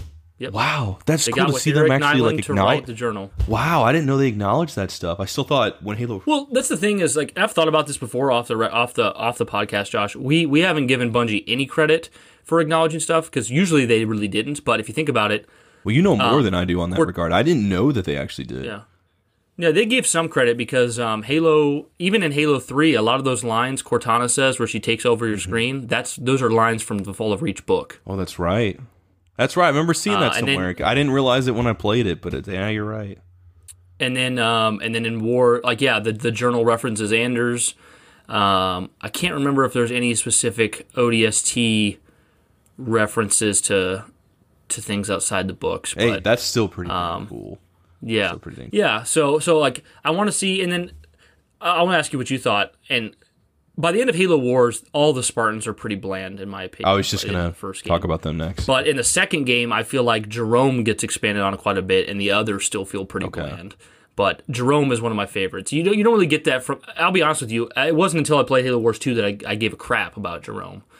So I think it's just bland Spartan team mostly in the first. Yeah, I was gonna say like knowing what comes next, I was like more accepting. I didn't really think about it too much, but like I was a little bummed to see that like for a Spartan team, they don't.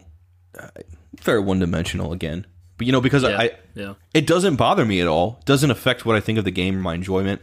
But I thought I kind of put myself in the shoes of people playing this back in 2009, and I thought, man, how cool was it initially to see other Spartans, because that was our first look at other Spartans. Mm-hmm. But then they're very like one-dimensional. I mean, in a way, they're a lot like Chief in a sense, but like they're not given that intangible kind of uniqueness. See, for me back in 2009, it felt like they didn't count almost. It felt like discount, made up, fake side. I could see that because it's like when I heard the red team, I'm like, oh man, well you know who blue team is, so it's like, what's the opposite of blue? Well, you got red, so it's like, but red is like the complete opposite. They got just not much there, but you know what? Yeah. I'll say this. They've cemented themselves with the second. I'll say this, like, hey, that end cutscene where you see them literally holding off elites and fighting them was awesome. Super cool. Using them in multiplayer was great because they were super handy. Anytime that Spartan laser went off, I was loving it. It was like, excuse me, it was triggering like nostalgic neurons in my brain because I would just thought back to Valhalla. I would always push in multiplayer. I'd always go off that man cannon immediately, push for that Spartan laser, and if I got it, I was super accurate with it, and I could really hold that middle ground for a long time. So, I liked Red Team despite the genericness of them, but I know what comes next, and I don't want to be super harsh on every aspect. So that didn't bug me too much, but it was cool. I'll say this: it was cool to definitely see other Spartans. Like I mean, I think it's okay. I think it's okay to have the feelings you're feeling, because for me, Halo Wars 1 was a likable game that was forgettable. It was pretty much, and even the only thing that makes it less forgettable now to me is Halo Wars 2's existence. Yeah, it does make me 10 times more excited. I will say, guys, I don't know how soon I'm going to play Halo Wars 2. I definitely am going to play it before Infinite comes out, though. So I'm sure Brian and I will have some meaty discussions on that because I really can't wait. But it's definitely something I'm eager to move into now. But I'm trying to think. Okay, so like Anders and you said Serena was the AI? Yeah. Okay. It's weird, dude. I like... Some people's favorite AI are Serena. I don't. She seems so bland to me. Too much for me personally, but that's cool. But Anders, dude, she looked like, I could not get out of my head. I cannot remember the actress's name right now. I'm forgetting, but she played Lady Deathstrike in X-Men 2. Oh, I know who. Kelly Hu? I think it's Kelly Hu. I I can't don't remember, know, but yeah, she looked like a video game version of her, and I could not get that out of my mind, but that was cool. I was like, you know what, if you were gonna do a movie, you know how sometimes people like to do like if this were a movie, who would you cast? I just pictured her throughout the entire time I was playing it, so that was cool. She was unique. I mean, is she in Halo Wars 2? Andrews? Yeah. Okay, yeah. That's awesome. And how is she in compared to like Cutter and how some things are changed a bit? I feel like she's the one that resembles her prior self the closest. Okay. But she gets expanded upon well. She's actually, and I think I've already told you, so I'm not really too worried about it, but like she's the character that gets at the end of Halo Wars 2. She's the character that connects to the mainline games. She gets accidentally teleported to a Halo ring that Cortana is now controlling after Halo 5. Oh, that's cool. So she's in the mainline stuff now, yeah. Ooh, interesting. Yeah. So she's the only one that's for sure in the mainline stuff. I mean, the rest of them are in the mainline time frame, Right. but they're not around it. She's actually there. So she's great. I like that. I was going to... Okay, I was going to just move us into something else. Kind of the biggest thing I wanted to talk about was the flood aspect, which to me was a big deal because of the like profundity of it, if that makes sense. Like, it's, you know, this taking place like 20-ish years before Combat Evolved. Yeah. And this is, you know, Spirit of Fire is so isolated, you know, ship-wise, you know, and it's... I love that name. I think it's great. I really think it's great. Like, again, that's another aspect that to me is just cemented. It's like it's canon. I'm not gonna look at this as like it's another tier of canon or no. This is just it's totally canon. But I was gonna say, dude, this is the thing. This is the thing that bothers me the most about Halo Wars 1 story. And as time's gone on, I'm better with it because so many other games have come out. But for me, I don't like that the Flood was in this game. Oh, okay. Tell me why. Like I liked fighting them, and it was very cool as a Halo fan to see them. But for me, I know it doesn't affect the story at all, but it cheapens it a bit. That's fair. I think that's a perfect way of putting it. Yeah, when the Flood is first discovered in Halo 1, you just know that you're the second people to do it 20 years later. You know, it's not like the Forerunners lit the rings and then the Flood was secure all the way until the Covenant released the Halo game. Nope, it was done. It was already done 20-some years. Yeah, I don't like that at all. That's fair. I was going to say, when I played it, I was like, this is cool, but I was like, it seems weird that it's like, I know it's just jointed, so it doesn't bother me either, but yeah, I think cheapens it is probably the best way. I mean, it's kind of cheapened again a little bit in Halo Wars 2, but it's much more understandable in Halo Wars 2. In Halo Wars 2, they go to the Ark, and inside of like the destroyed, almost like encapsulated debris of High Charity from Halo 3, they open that and Flood come out, some Flood spores, and they start to take over. So, like, canonically, it makes a lot more sense to me that, like, oh, you know, these brutes opened up a place that we knew Flood were at from the main Halo games, and it takes place after. I like that better, but then again, it also cheapens it because it's like, I thought Master Chief kind of saved the world at the end of 3. Are you telling me like he left some Flood alive still? You kind of messed up there, bro. It makes me all the more excited to get to 2. But yeah, that was interesting, and I wonder. I don't think we'll ever have an actual answer to it, but I always just wonder their approach to the game for Halo Wars, like, because it seems very much like they wanted to tell a prequel, but they did it very tactfully in a way that tried to ensure that that nothing they did was going to step on the toes of what we know, of what's already been established. Yeah. Like, because they want it super far exactly removed. It's because it's not, I mean, it's easy to just say, let's do a game that's 20 years in the past, but they also have this ship that is so far removed, like space-wise, and then the cryogenic sleep, which is what I was going to say too. I knew about that, how it ends with them going in the pods, but like, it was sad in a way. And I was going to say, can you like explain to me, because I didn't really understand, like, why are they going to sleep exactly? Is it just because they're so far out in space or something, or they didn't have enough like fuel to get home or something? Like, what was the deal with that? Yeah, I thought they were like way far from home with no contact. I don't think they have contact with anyone or a way to get back home. Okay. So no contact and no way to get back home. It's kind of like at the end of the first Alien, Ripley goes into cryo because she has no way to get home and no contact. So she puts out an SOS. she goes into cryo, and then in the movie Aliens, it's been like, I can't remember, 60, 80 years or something. Man, do you think that'd be horrifying? Before anyone found her? Like, before going into the pod thinking, like... Well, it would be horrifying as Ripley because she's alone. For me, if I was on the Spirit of Fire with a bunch of other people, I'd be like, all right, we'll just all go sleep together. Because even if you get killed in your sleep, you're not going to know it. You're either going to wake up to someone finding you or die and you'll never know it. That's true. That's true. I wouldn't feel as bad that way, but that's the thing like Halo Wars 1 suffers from is, like you said, it wasn't originally set out to be a Halo game. It wasn't something Bungie wanted. It was changed afterwards by Microsoft, and it had to be set off far removed from everything else. So it kind of it's a product of its situation. It kind of had to be bland. It kind of had to not connect anything. That's why I think so many people love Halo Wars 2, because it's the way it brightened everything up and brought everything together, and expanded upon those characters. No, what did you think of the story of Halo Wars 1? Like, what did you think? Okay, in typical Josh fashion, I think for me, it was harder. I didn't quite grasp everything that was going on. And now, guys, I've had that with every single Halo, and then I come to learn it after. Talking to Brian, replaying the stuff, I learn it. It'll happen with me with Halo Wars again, but I think I was able to understand most of it, but that's why I was like, you know what? I know this is so disconnected. I'm like, why are they disconnected? I'm like, why are they going into sleep? Why is the flood here? Like, it's cool, but I was like, why are they here? So, I mean, I was definitely like, it was raising a lot of questions for me, but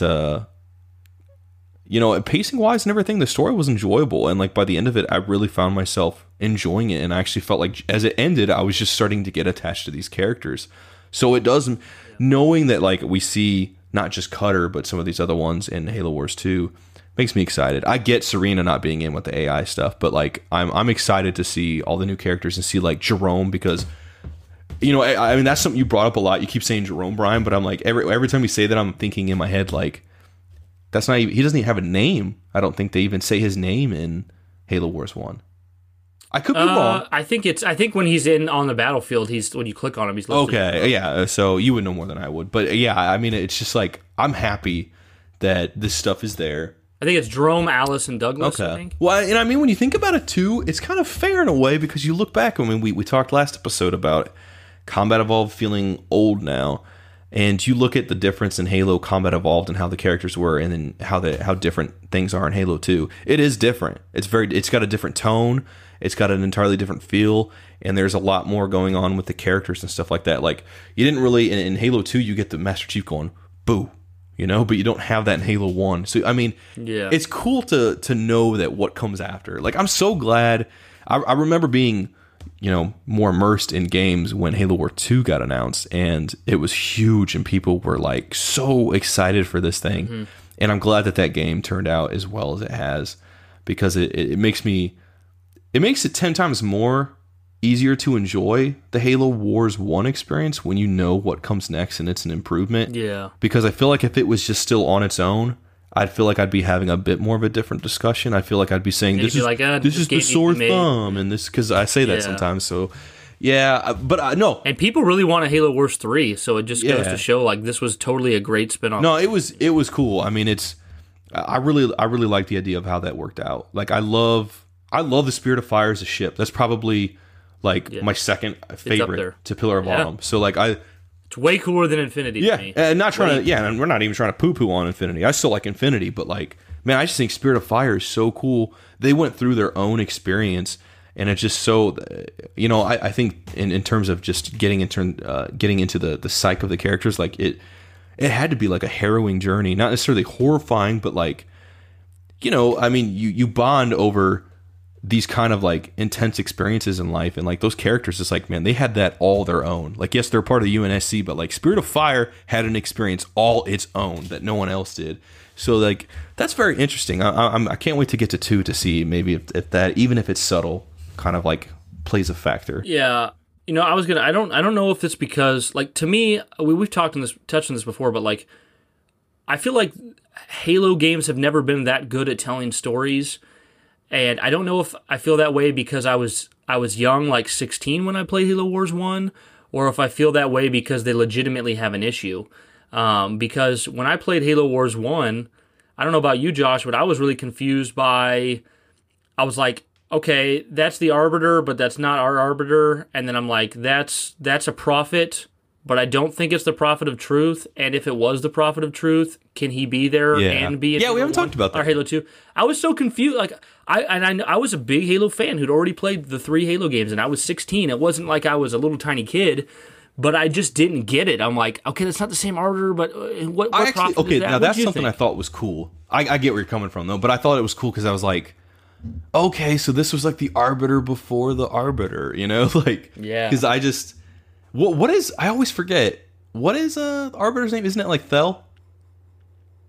Yeah, Thel thank you. I was going to say, I always just think of him as the Arbiter. But yeah, it was cool to see how this Arbiter was and how different he is. And... a little more radical. Definitely. A little more... or a lot more, yeah. A lot more radical and just very... very driven, I guess you could say. Very driven. And it was just... That was cool. The Prophet, I mean, I was like...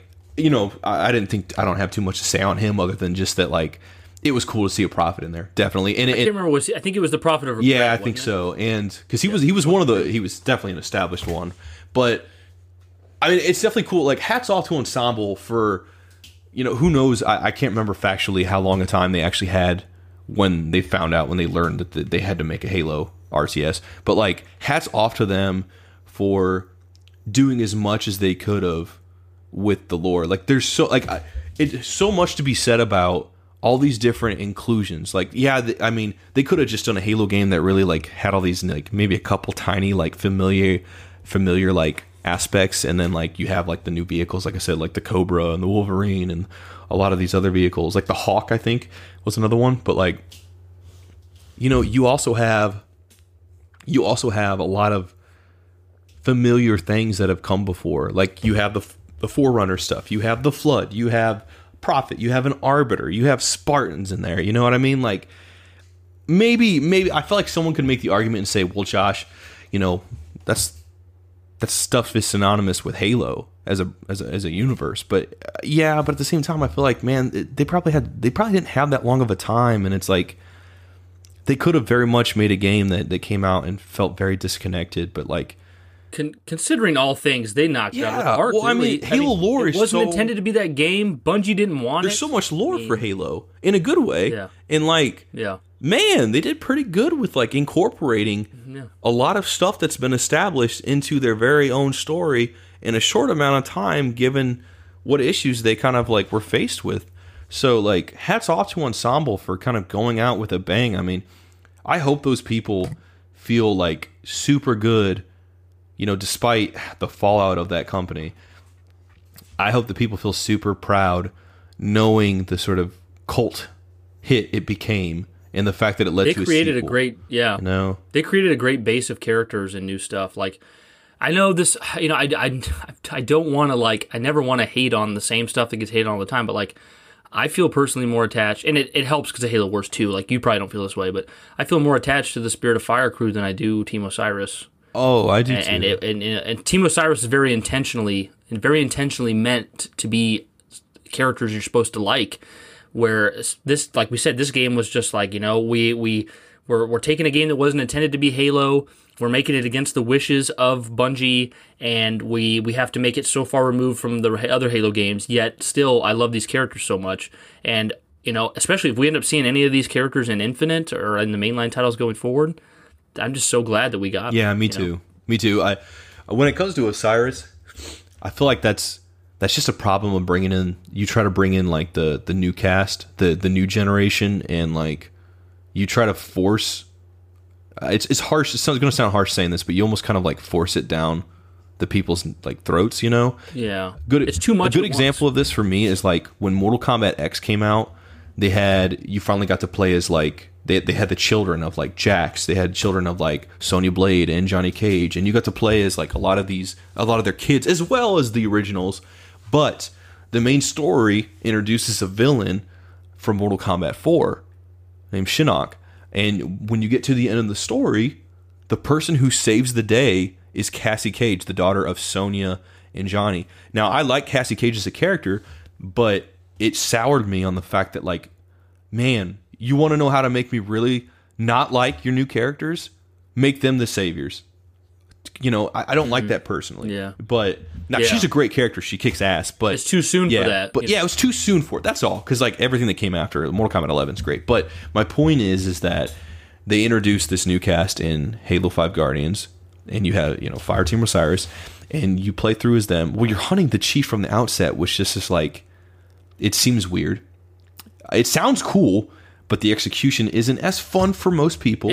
Go ahead, Brian. I can tell you what. It makes sense. It makes sense that Halo Wars has an all new set of characters because it's in a whole different genre and a whole different time period. Like you're gonna have new characters, but for Halo 5, it's like here is, well, I was gonna say 4 new characters on Osiris, but you already know Buck, I guess. And then I was gonna say, in a sense, 3 new characters on Blue Team because so many people don't know them. So it's like here's all these main characters we're throwing into the mainline title. Like you shouldn't. Like if you gave us a game, like we've talked about this before, if you gave us a game about Team Osiris, like if you just didn't call it Halo 5 and you didn't put Master Chief in there, then it could be like even the people who didn't like Halo, or even the people who didn't like Team Osiris wouldn't be as mad because you're like, oh, you know that one spinoff game with Team Osiris? Yeah, I didn't really like them, but it's okay. It's a spinoff game. But instead, they're like, this is my main game. This is my Master Chief game, and they made me play as these characters I don't like. They just didn't go. Yeah, it's tough when you're trying to like put over new characters, or you're trying to put over new characters, and you have to use like characters you're familiar with. It's a tough line to walk, and I think it can work, but a lot of times it doesn't because it's like you're kind of treading. You kind of how do you make these characters look badass and feel significant and stuff like that? And the end result is usually let's have them somehow make a foothold over characters where we come to know and love. So in Halo Wars 1, you don't have any of that going on. They're able to just be established on their own, separately, isolated from what we've come to know and love of other characters. But dude, I was going to ask you, you made me think of something. And guys, I feel like you'll probably hear me bring this up a lot on the show, but I am always mentally trying to piece together just at what point, because there had been a point with Halo 5's development that something shifted, something changed. And I was going to say, Brian, do you think it's at all possible when Master Chief Collection came out and it had the reception it had with its launch? Do you feel like, because I'm sorry, I'm getting ahead of myself. There's a part of me that feels like Halo 5 Guardians was intentional in its inception, a spin-off game, maybe. I don't think I wish I could bring up where I got this information from, but I don't remember. But I'm almost 100% positive that insider details said that when we got our original, do you remember the original Halo 5 pitch before it had the name Guardians on the end? It was Chief with the cloak out in the sand.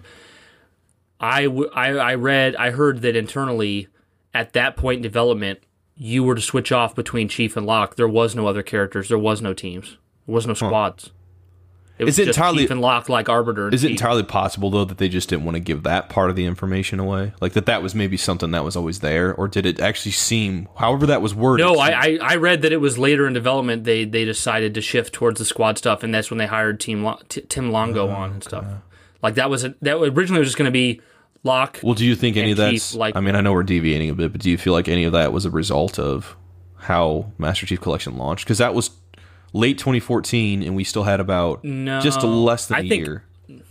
I think that the team they had... I'm just curious. They had the team that did Halo 1 Anniversary for the 360, they're the team that did MCC.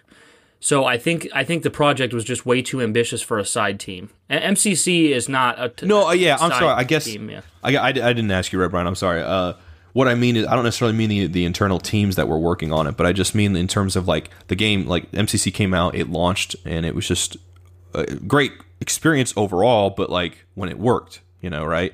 Yeah, so that part that was the poor part, and so.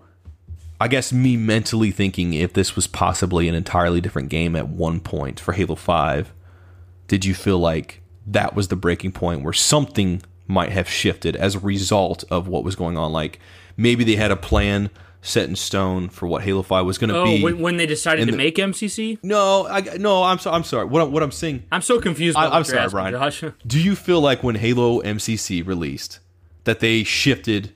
something that it made because of how it resulted, that it made them the team overall at 343 shift something different with I don't think so at all because it's only a year, Josh. Well, I don't think I guess I don't mean it. I don't think they would necessarily do anything huge, but I don't know. It's just hard for me to buy that Halo 5 Guardians wasn't maybe, at least at one point, maybe a spin-off type game. I don't think... I honestly... There's no part of me that thinks it was... don't get me wrong. I'm not trying to imply that, like, I think in 2014 that they're like, shit, we got to figure something out. Like, change it up, change everything. But I'm just... it's just interesting to see... See, I have a completely different look at it, Josh. I think what happened was they were very ambitious after 4 and kicking themselves right into Halo 5. And by the time Halo 5... Think about this. Halo 5 was announced like 7 months after Halo 4 released, which means they were already working on stuff for Halo 5, obviously, at that point. And there wasn't enough time that had passed yet with like all the negativity Halo 4 got, both from its campaign, its characters, its multiplayer. There hadn't been enough time for Halo 4 to settle yet for it to lose its player base and everything. So when they announced Halo 5, I think they were still pretty confident in what they put out with Halo 4. And when they announced Halo 5, I think they were fully ready to go in a direction with Master Chief, and I don't even know if Locke was there when they announced Halo 5. You know, when they announced that trailer with Halo, no, like we don't know, but like I don't think Locke was even intended. Yeah, I think it was just going to be Chief on his journey from Halo 4. But I think as time went on, and there was such a bad backlash to Halo 4, I think they kept changing their ideas. They changed their direction. You know, we talked about this, like the Spartan Ops, the Escalation comics. They changed their direction there.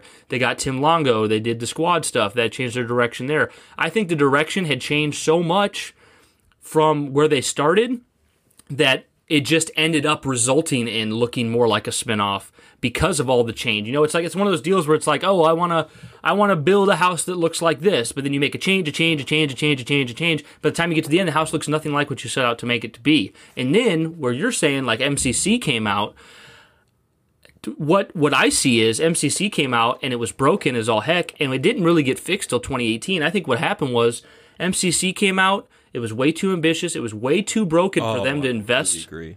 Yeah, way too broken for them to invest the time in. They pretty much let MCC... They sent MCC to die until after 5 came out. If you look at it, MCC came out, it was broken, they put a few patches out there, gave us ODST for free, and then they pretty much said, sorry guys, we got to finish Halo 5. And they just let MCC fall by the wayside. MCC was a broken pile all the way till 2018. So I think... No, just to summarize, because we're gonna wrap up closing thoughts, guys, on Halo Wars and move into some Q&A stuff. But so just to summarize, you don't feel like personally that any part of Halo 5's development was affected by what happened with the launch of MCC. With MCC. That's pretty much what I'm asking. Personally, I don't. Okay, no, fair enough. I mean, you would know more than I would on that stuff. It's just when I was, that was one of the things when we did our retrospective episode. There's not really any. I mean, maybe it's out there, but I didn't really ever see anything concrete regarding how it was promoted versus how the end product was. There wasn't any concrete internal like shifting that I came across. So yeah, I think if you think about it, most of MCC. Now, obviously, they had to be involved, but most of MCC wasn't even done by 343. Halo 1 Anniversary was already done. Halo 2 Anniversary was done by Saber Interactive. In that kitchen, man. Yeah, Halo 3 and 4 ports were done by Ruffian Games. Blur did all the cinematics for Halo 2. Certain Affinity did the multiplayer maps for Halo 2 Anniversary. I think 343 was basically responsible for managing the project and creating the main menu. I don't think there was anything really else there. Fair. So, and then the terminals that came with Halo 2, those were done by another company that I can't remember off the top of my head. Halo 1 and 2 Anniversaries terminals are just so enjoyable to me. Oh, yeah, those are great. Those are great. Closing thoughts on it. And 4s. 4s are the same, are just as good. 4s were pretty good too, yeah. But, closing thoughts on Halo Wars, guys. Again, what's your final score? Final score, like out of 10 or 5? Out of... Well, whatever you prefer. Let's do out of 10, because I usually go out of 5s. Probably say 6 out of 10. 5 or 6 out of 10? I predicted you'd give it a 6. For me, it's a 7. Okay, it's definitely fair. I think the only thing that's stopping it from the last 4, getting to that 10 out of 10, it's just the uninspired gameplay. I think the uninspired story. or in characters and stuff. But like, the gameplay is super fun. It feels good. It is not confusing. It is super easy to pick up and play. It's very accessible. Console, it's incredibly accessible. I cannot express that enough. Like, if you're someone listening to this right now and you're thinking to yourself, like, I love Halo so much. I read the books and everything too, but like, I've just never been able to, I just watch the blur cutscenes online. Hey man, I actually did that too a long time ago and I didn't understand the context, but like, listen, it's on Game Pass, and it's usually like, I think it might only be $10 to actually buy it, but like, I definitely recommend it to you because like, it's very fun. It's not difficult to play at all. Brian and I are very different with the RTSs. Like, he plays a lot of that stuff, and I don't. And I can honestly say, like, that was not difficult. And it, even if you took Halo and removed all that from it, super easy to play, super easy. I loved that. That's what I was about to say. I think the negative word that describes Halo Wars 1 is shallow. It's an extremely shallow game. All the characters are shallow, the story's shallow, and the gameplay is shallow. Now, I know that sounds really, really bad, but like, the gameplay is good and it's fun and it's set out the way it's designed to be played. But like, if you're I don't want to use the word veteran because I'm not good at them. I just mean veteran as in I've been playing them since I was a little kid. But if you're an RTS veteran like me, you played StarCraft, Warcraft. I've been in this fight since I was 6 years old. Right, yeah. Command and Conquer, Age of Empires. If you played those games, they are so much deeper than Halo Wars. Basically, like, if the depth is way down here, like, Halo Wars brings it to surface level. Like, when I'm playing StarCraft, I pick where the buildings go. I pick where units come out of. I pick where my base is at. I pick, all these different upgrades, all these different controls, hotkeys, micromanagement. It is so much deeper. So like, you play Halo Wars 1, you have this little square with, you may build all the buildings in the same spot. It's very simplistic. The whole game is just, somewhat intentionally, somewhat not. It's just kind of shallow. It's not very deep. So that keeps it from being something, like if somebody says, Brian, what are the Halo games I need to play? I would never say Halo Wars 1. And because of that, I'd probably never say Halo Wars 2 either. They're not essential, but I love them. And if I'm come to you guys as a Halo fan, I'm like, I love Halo Wars. It's so great. You got to play them. But if someone's like, what's essential? I get that. They're not essential. It's not essential. I get that. You know what? That's 100% fair. I feel like on the flip side, to play devil's advocate to some of the stuff I've said earlier, like, I feel like that game itself is just a really nice, comfortable entry point into just RTSs in general, because I agree. I can tell there's depth there. Like, I didn't touch the extra modes outside of the campaign, guys, but like, I can tell there's enough there, but at the same time, it just seems so easy to pick up that I don't think anyone, having not really been familiar with RTSs or being a bit intimidated by them, I don't think you guys would have an issue with that, because I didn't. But I actually have heard of several people who they only play Halo Wars. That they're just fan of. That's those. awesome. They don't play that's regular. Really they don't like first-person cool. shooters. It's very cool. I think that's really cool too. But yeah, I you know what? Despite what I said about the uninspired stuff, it by the end of the game, I was really starting to like these characters and getting attached to them, and I felt for Forge with him dying, despite not. His daughter's in a book too. Oh, that's awesome! Did not know that. Her name's Rion Forge. Oh, that's cool. But yeah, it definitely makes me excited to get to Halo Wars 2. I'm so glad this game is a thing. I'm glad I finally got to experience it 11 years after its release. It feels good to... It holds up pretty well, doesn't it? Yeah. I feel like I got a nice sense of closure having played this game. You know what I mean? Like, it's just been that part of Halo that's always been out there, but I didn't quite understand, and I'm really happy to have that experience. What's your brutally honest opinion on, like, if I said, Josh, will you ever replay this? No. You'll never replay. I would absolutely rewatch all of the cutscenes. Yeah, because I think that's fair. I mean, that's fair. Well, and the only reason I say that is because the contextual dialogue that you get while actually playing the game isn't so significant enough that I feel like I'm going to be missing it, missing that experience by not actually playing it when I want to like get a refresh on that story. I think the cutscenes will be enough now, but it's possible. I just don't think that. I don't think I'm going to go and replay it again. Yeah, but I don't replay a lot of my games in general. So I replay games a lot. I can say that this is definitely a game that I won't replay much, but so like I think it'll be, because I just replayed it this year as well. I think it'll be 10 plus years before I replay it again. So I think I will replay it again, but I'm going to really have to, like, when I... Go ahead. No, I won't forget. I won't forget it. Just, you think of something. When I decided to play it this year, I decided to play it because I'm like, it's been like 10 years. Like, I'll do this. Yes, you could say so I played it. Been a while. Since I've heard him. I don't know how the rest of that even goes. But the weird thing is, though, because I was such an obsessive Halo fanboy when I was younger, I think I have beat Halo Wars 1 probably 5+ times, because what I used to do was like, I'm going to do a Halo marathon. I got to play Halo Wars 1, then I got to play Halo Combat Evolved. Cool. So I played it quite a bit, but... We're gonna say last thing I was going to say, we didn't even talk about this. The score, guys. This is the first time at this point in time that we got a Halo game that didn't have Marty O'Donnell or Michael Salvatore involved. It was pretty good, and, like, I think. You know what? It's got its own different flow. I remember hearing the soundtrack before I'd actually played the full game, and I thought, I'm like, parts of it I actually like, and then I like the main. A lot of it I'm like, But you know what? When I was actually playing the game and that music's playing in the background, I'm feeling it. I'm like, yeah, it's got this kind of like, while I'm sitting there creating and upgrading all this stuff and that music's playing, like, I'm digging it. It's got a different feel. It feels Halo. But it feels Halo. It doesn't feel the same. Yeah, feels, yeah, definitely. Like, I would say it feels. I love. Go ahead. I think we're about to say the same thing. I think we're saying the Hot same take, thing. but that score feels more Halo than Halo 5 Guardians. Ooh, you know what?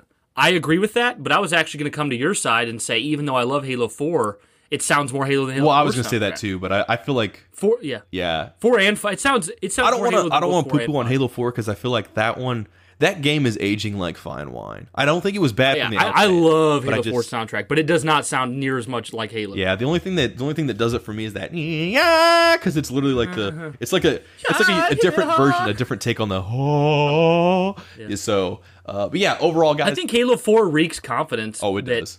Like 343 came in with such confidence on that, and then I feel like they just started. Brian, it's like a full rack of ribs. Like the meat started to fall off the bone afterwards. Like they came in hot, and then the confidence kind of fell off. They're kind of getting it back now. You know, we'll probably talk about this in an episode down the line, but like I was going to tell you, Brian, like, dude, I'm actually at a point now where I get a little bit nostalgic for the multiplayer in Halo 4. Like, it's weird. Yeah, it's my least favorite. Well, yeah. Okay, gameplay wise, it's not, but I think, like, Halo Combat Evolved is my least. It's just how it was structured like that, and the ordnance drops, and the customization, all that. I guess here I can tell you what it is right here, Josh. Halo 4 multiplayer is more fun. Halo 4 multiplayer is more fun to play than Combat Evolved. True, but it's not as. But it's nowhere near as genuine. Yeah.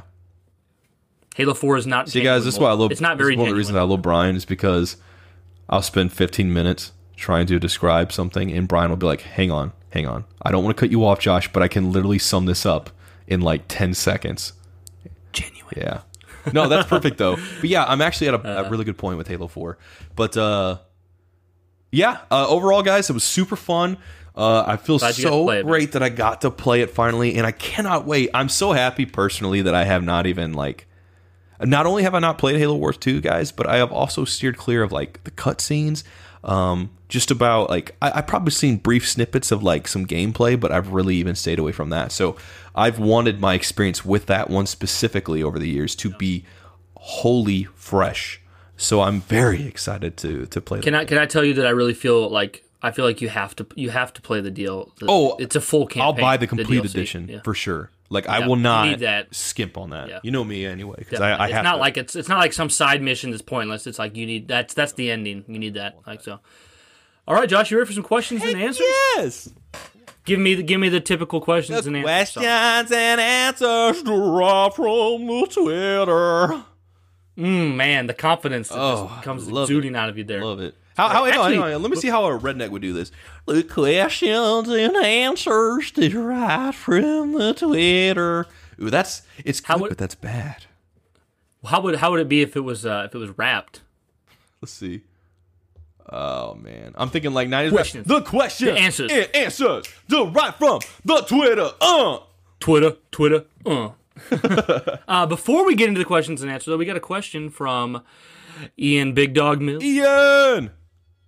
It's a good question. He says, "What would the franchise look like without the death of Johnson or Miranda Keyes? Do you feel like 343 had a hard time filling the spaces that were left from those characters?" Man, that's a good one. That is a great question because honestly, I feel like the short answer, yes. The long answer is that I agree. like there's a part of me that wants to say I don't feel like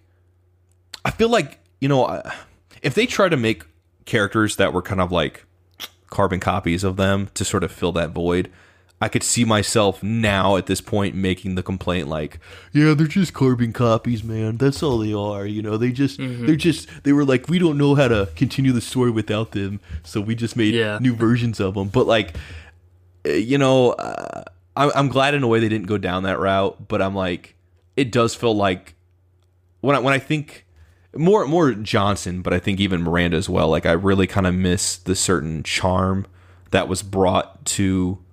Not necessarily Bungie, but I always felt like Miranda was like I always felt like Johnson was like her godfather. Yeah, I can see that, and I really liked. We don't. It's something we haven't talked about a lot either, but really like Miranda Keyes. And like, it's easy for me to say I like her more than Captain Keyes because she's got more screen time and all that. But like, I loved that in Halo 2. I loved that like it literally opens with her getting a medal. In honor of her dad and stuff like that. And I just think that's so cool because of like, when you finish Halo Combat Evolved, he's dead and it sucks and you're kind of leaderless. But then you get to Halo 2 and it's like, oh, but he had a daughter and it's like, oh, this is cool. She's like following in his footsteps and like, and then you eventually find out Halsey was the mom. Yeah, I'm like, man. I love that though. I love that family tree cool. aspect. Yeah, I feel like it's like, you know what? I feel like Lasky is a great addition from 343, and he kind of, I wouldn't say he like fills Miranda's spot, but like if we had a Johnson spot filled, like he could kind of be that, you know what I mean? Do you mean like he could be more than Miranda's spot, or are you saying he could? Yeah, I could see the like Miranda spot filled by him.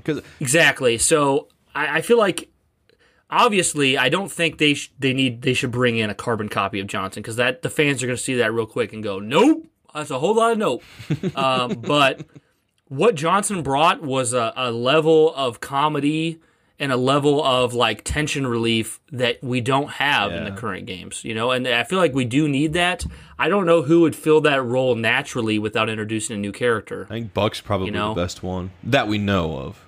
Buck kind of was that in Halo 5 a little bit. I agree with you wholeheartedly, Brian. Like I think it ain't Roland. I feel like they've tried to make Roland funny. I do not like Roland. We don't talk about we don't talk about Roland, but that makes me laugh. No, but it's because that scene where Roland like is like getting offended is hilarious to me. Yeah, but because it's like he's like, "Are you saying that?" Oh, and he gets interrupted. He's like, "I'm trying to."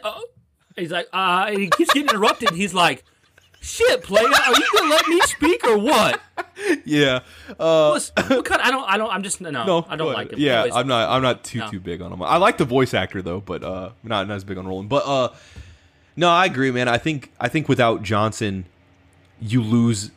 Johnson like made the military aspect seem playful and fun in a sense, and I'm not saying it's not or anything. I just when you get to Halo 4 and he's not there, you can really feel his lack of presence because he was like a Marine who. You see all the Marines around him and they're very serious and they're scared and rightfully so, but then he's there to chop up banter. He's there playing like some metal music. He's there like saying quick-witted stuff, you hit, having good banter. He's there like never. If he falters in any way emotionally and mentally, we don't see it. You know what I mean? So externally, like he really puts off this really fun. I don't know if Bungie knew. I don't know if Bungie knew at the beginning what they had on their hands because. And I've always thought this was so interesting. The actor behind him is David Scully, and he almost has no internet footprint. It kind of blows my mind. Like you can't find interviews with him. You can't find really much about him at all. Like the most you can find is like a picture of him in a recording booth. Do you remember back in the making of Halo 2, like they don't even show Steve Downes. You literally see part of his mouth say a couple lines like the ship is tearing itself apart or something like that. He says that's crazy. And it's like you don't even actually see his face. Like up until I think after Halo 3, like we didn't know what Steve Downes even looked like.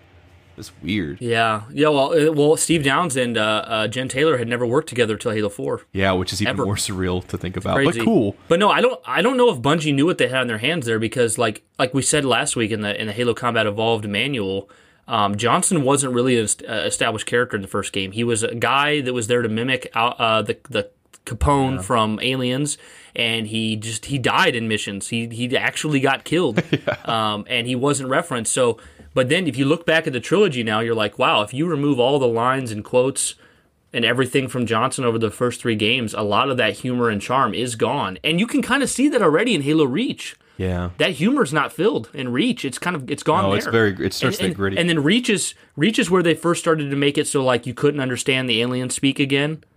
And Reach kind of started this trend of like things getting really serious that I feel like most of the fan base didn't really care for. And you look at ODST, like Johnson's only there for one scene, the very end scene of ODST, but Buck, he filled that slot. Yeah. You know what I mean? In ODST. So from Halo, I'm glad we're kind of discovering this now, because it's like from Halo 1 through 3 and ODST, that same vibe was there. And we always kind of talk about, things started to change at Reach.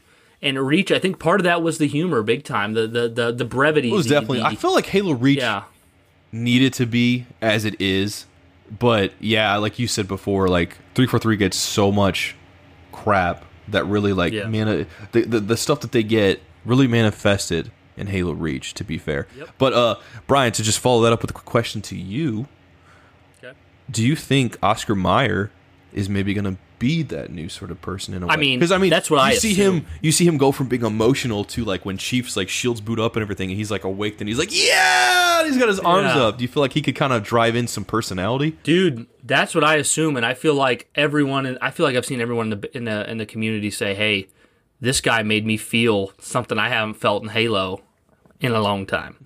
He really feels like genuine, like he just feels like a dude, because they show you a range of emotions from him in just one trailer. It's like he's lost, he's sad, he misses his family. Then you see the hope in his eyes when Chief shows up on the radar. Then you see the excitement when he thinks he's saved. Yeah, discover hope, man. Like, they nailed it. Like, we'll see if they pull it off in the game, but that trailer gave us exactly what we were looking for. I can't wait to experience just his character. It's dude, so great. People call him We're excited Brohammer. for July, this guy, yeah. Oh my goodness, guys, we are like one freaking month away. 1 month. Yeah, can't wait. Cannot wait. Not wait. It's gonna be so hyped. We probably got like what I think. Probably 4 episodes I think before we reach that point. Yeah. I'm scared. I'm scared for our first episode after they show off Infinite, because you guys can be getting straight 6-hour podcast. We're gonna have a lot to say. It's gonna be because me and Josh. And if you guys listen, to us a lot. Like Josh and I can be like, Josh, this episode is about the Pillar of Autumn. 3 hours later, we're still talking about the ship. Like, that's how we are. So if you give us like actual substance, it's not gonna be good. But it also I was gonna say our speculation that we've all had is now gonna shift to. It's now going to run off of what is actually confirmed now, and then we're going to be speculating off of what we've seen. Like, do you think the Warthog can now fire missiles, or something like that, or do you think... It's crazy the Warthog can turn into a boat. And actually, yeah, that's right. We saw the Mega Constructs. Maybe it can. All right, Josh, here's the great question, though, man. Question. Gosh, we probably could have had an episode just talking about that. That was dope. Yeah. That's one of my favorites. The question we asked was... It's typically unpopular when new entries tread the same ground, but what if a game was designed to tell the same story from a different view? If a new Halo title based on the story of a previous game through a different character's eyes was announced, which would you like to see? So to sum that up, basically, if 343 announced a new game and the story is the same, it takes place during the same story of a game we've already seen. Like, for instance, ODST took place during Halo 2. But from a different perspective, from the ODST's perspective. We got another game like that, where maybe, you're seeing the perspective of someone else through a story that's already been told. Who would you choose? Okay, Josh, do you have anything in mind before I go into other people's? Yeah, I'd probably, honestly, I think right away, I'd like to play as a character on the Halo ring from the first game and really get to experience the sheer horror. Like a Marine? Yeah, like a Marine. And really get to experience the progress. Like, imagine a game in which... you hit your first mission, like your first 1 or 2 maybe is like just seems everything's normal. You're fighting Covenant, and then you discover, even though you already know as the gamer, you already know what's coming, but like your squad that you start to get attached to over the game slowly comes apart, almost like in a similar vein to Halo Reach, but like with a bit more depth. But like you get to kind of experience that, like, or what if you're that guy, who's like shooting at Chief. Like, don't come near me! Yeah. But you play the whole game as him up to that point, and it ends with that. Like that. No one's ever said that before. That's cool. That could be neat. Anyway. And the game ends with Chief shooting you in the head. Blood goes yeah, down maybe the at the end of the credits, you just hear like a bullet. Yeah. Oh yeah, they leave it up to the mind. Like, was it Chief or did he shoot? Yeah, himself? exactly. That's cool, dude. Make that game. Anyway, what are our answers? Also, by the way, dude, you got me thinking because like that Fire Team Raven I played, that's what you do. You play as a regular dude on Halo. I cannot wait to run into that. I was talking. We're gonna play that together. It's gonna happen. And we'll see if we can get it filmed. Yeah. Poor Erica will just be standing there with the camera. Yeah. By the way, before I get to the responses, I just want to give a shout out to @EzzellVFX, EZZELL because one of the pictures I shared for that question was a cool picture he did of from Reach. I didn't know it was his picture, so I want to make sure I give him the credit. Dope picture, thanks, man. Yeah, absolutely. Is it this one right here? Responses. Yeah, that one's super good.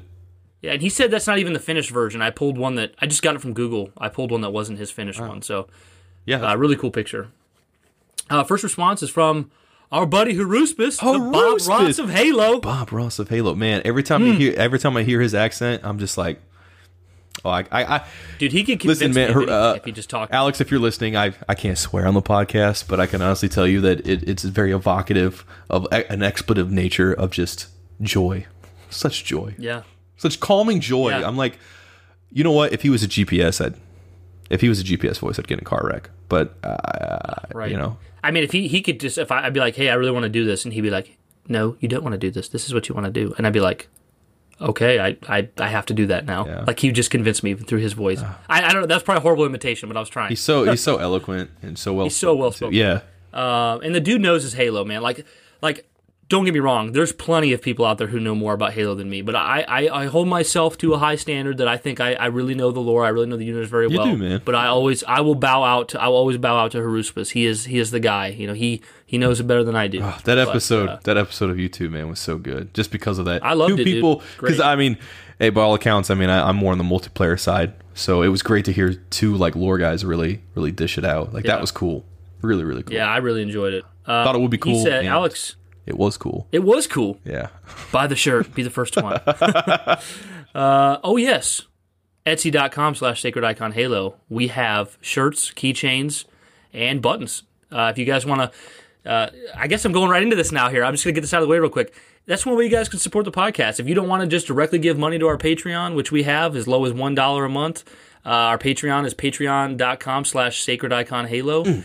If you don't want to do that, but you want to support in a way that you can get something more physically back out of it, buy a shirt off of our Etsy shop. Buy a button, buy a keychain. We would love to have you guys represent. That's one cool way to support us. It means a lot. Oh, yeah. It's really cool, dude. It's a dope shirt. Best way I can put it. It's crazy flattering.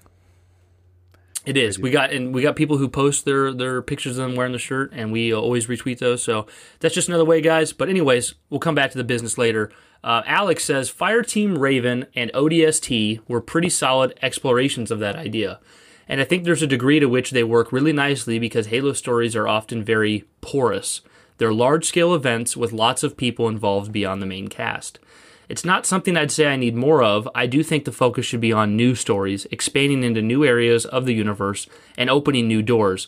But both times it's been done have been rather good, so I'm not against the idea. I'll say I completely agree with Alex that I'm more in the camp of new experiences. Like, if you're going to give us a new perspective, give us a new story. We don't need to hear the same story again. But for the sake of the question, you know, like he said, it's been done before with Fireteam Raven and ODST, and it's worked out really well. It's pretty cool. So I think it does a great job of expanding the universe.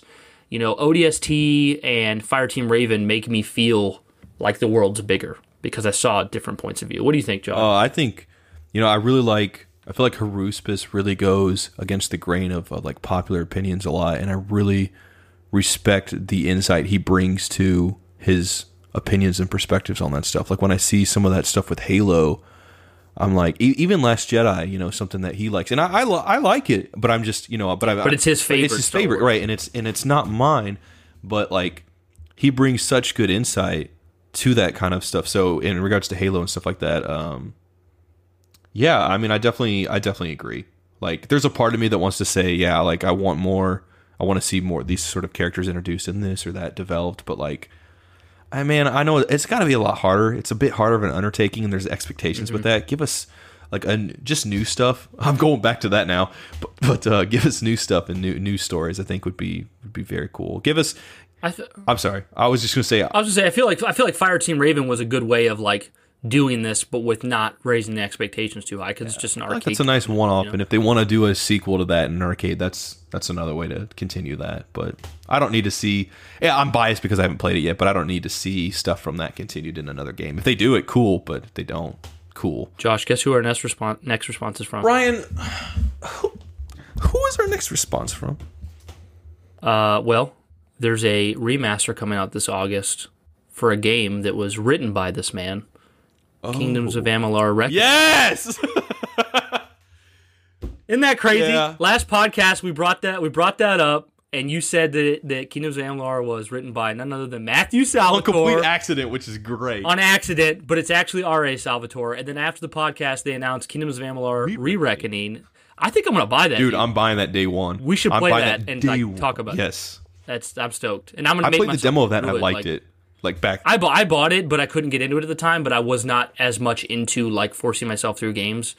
But I think I want to buy that. But yeah, so Matthew Salvatore getting that. Congrats! That not only do you get the Snyder cut, but now you get a remastered version of your game that no one ever thought they'd see.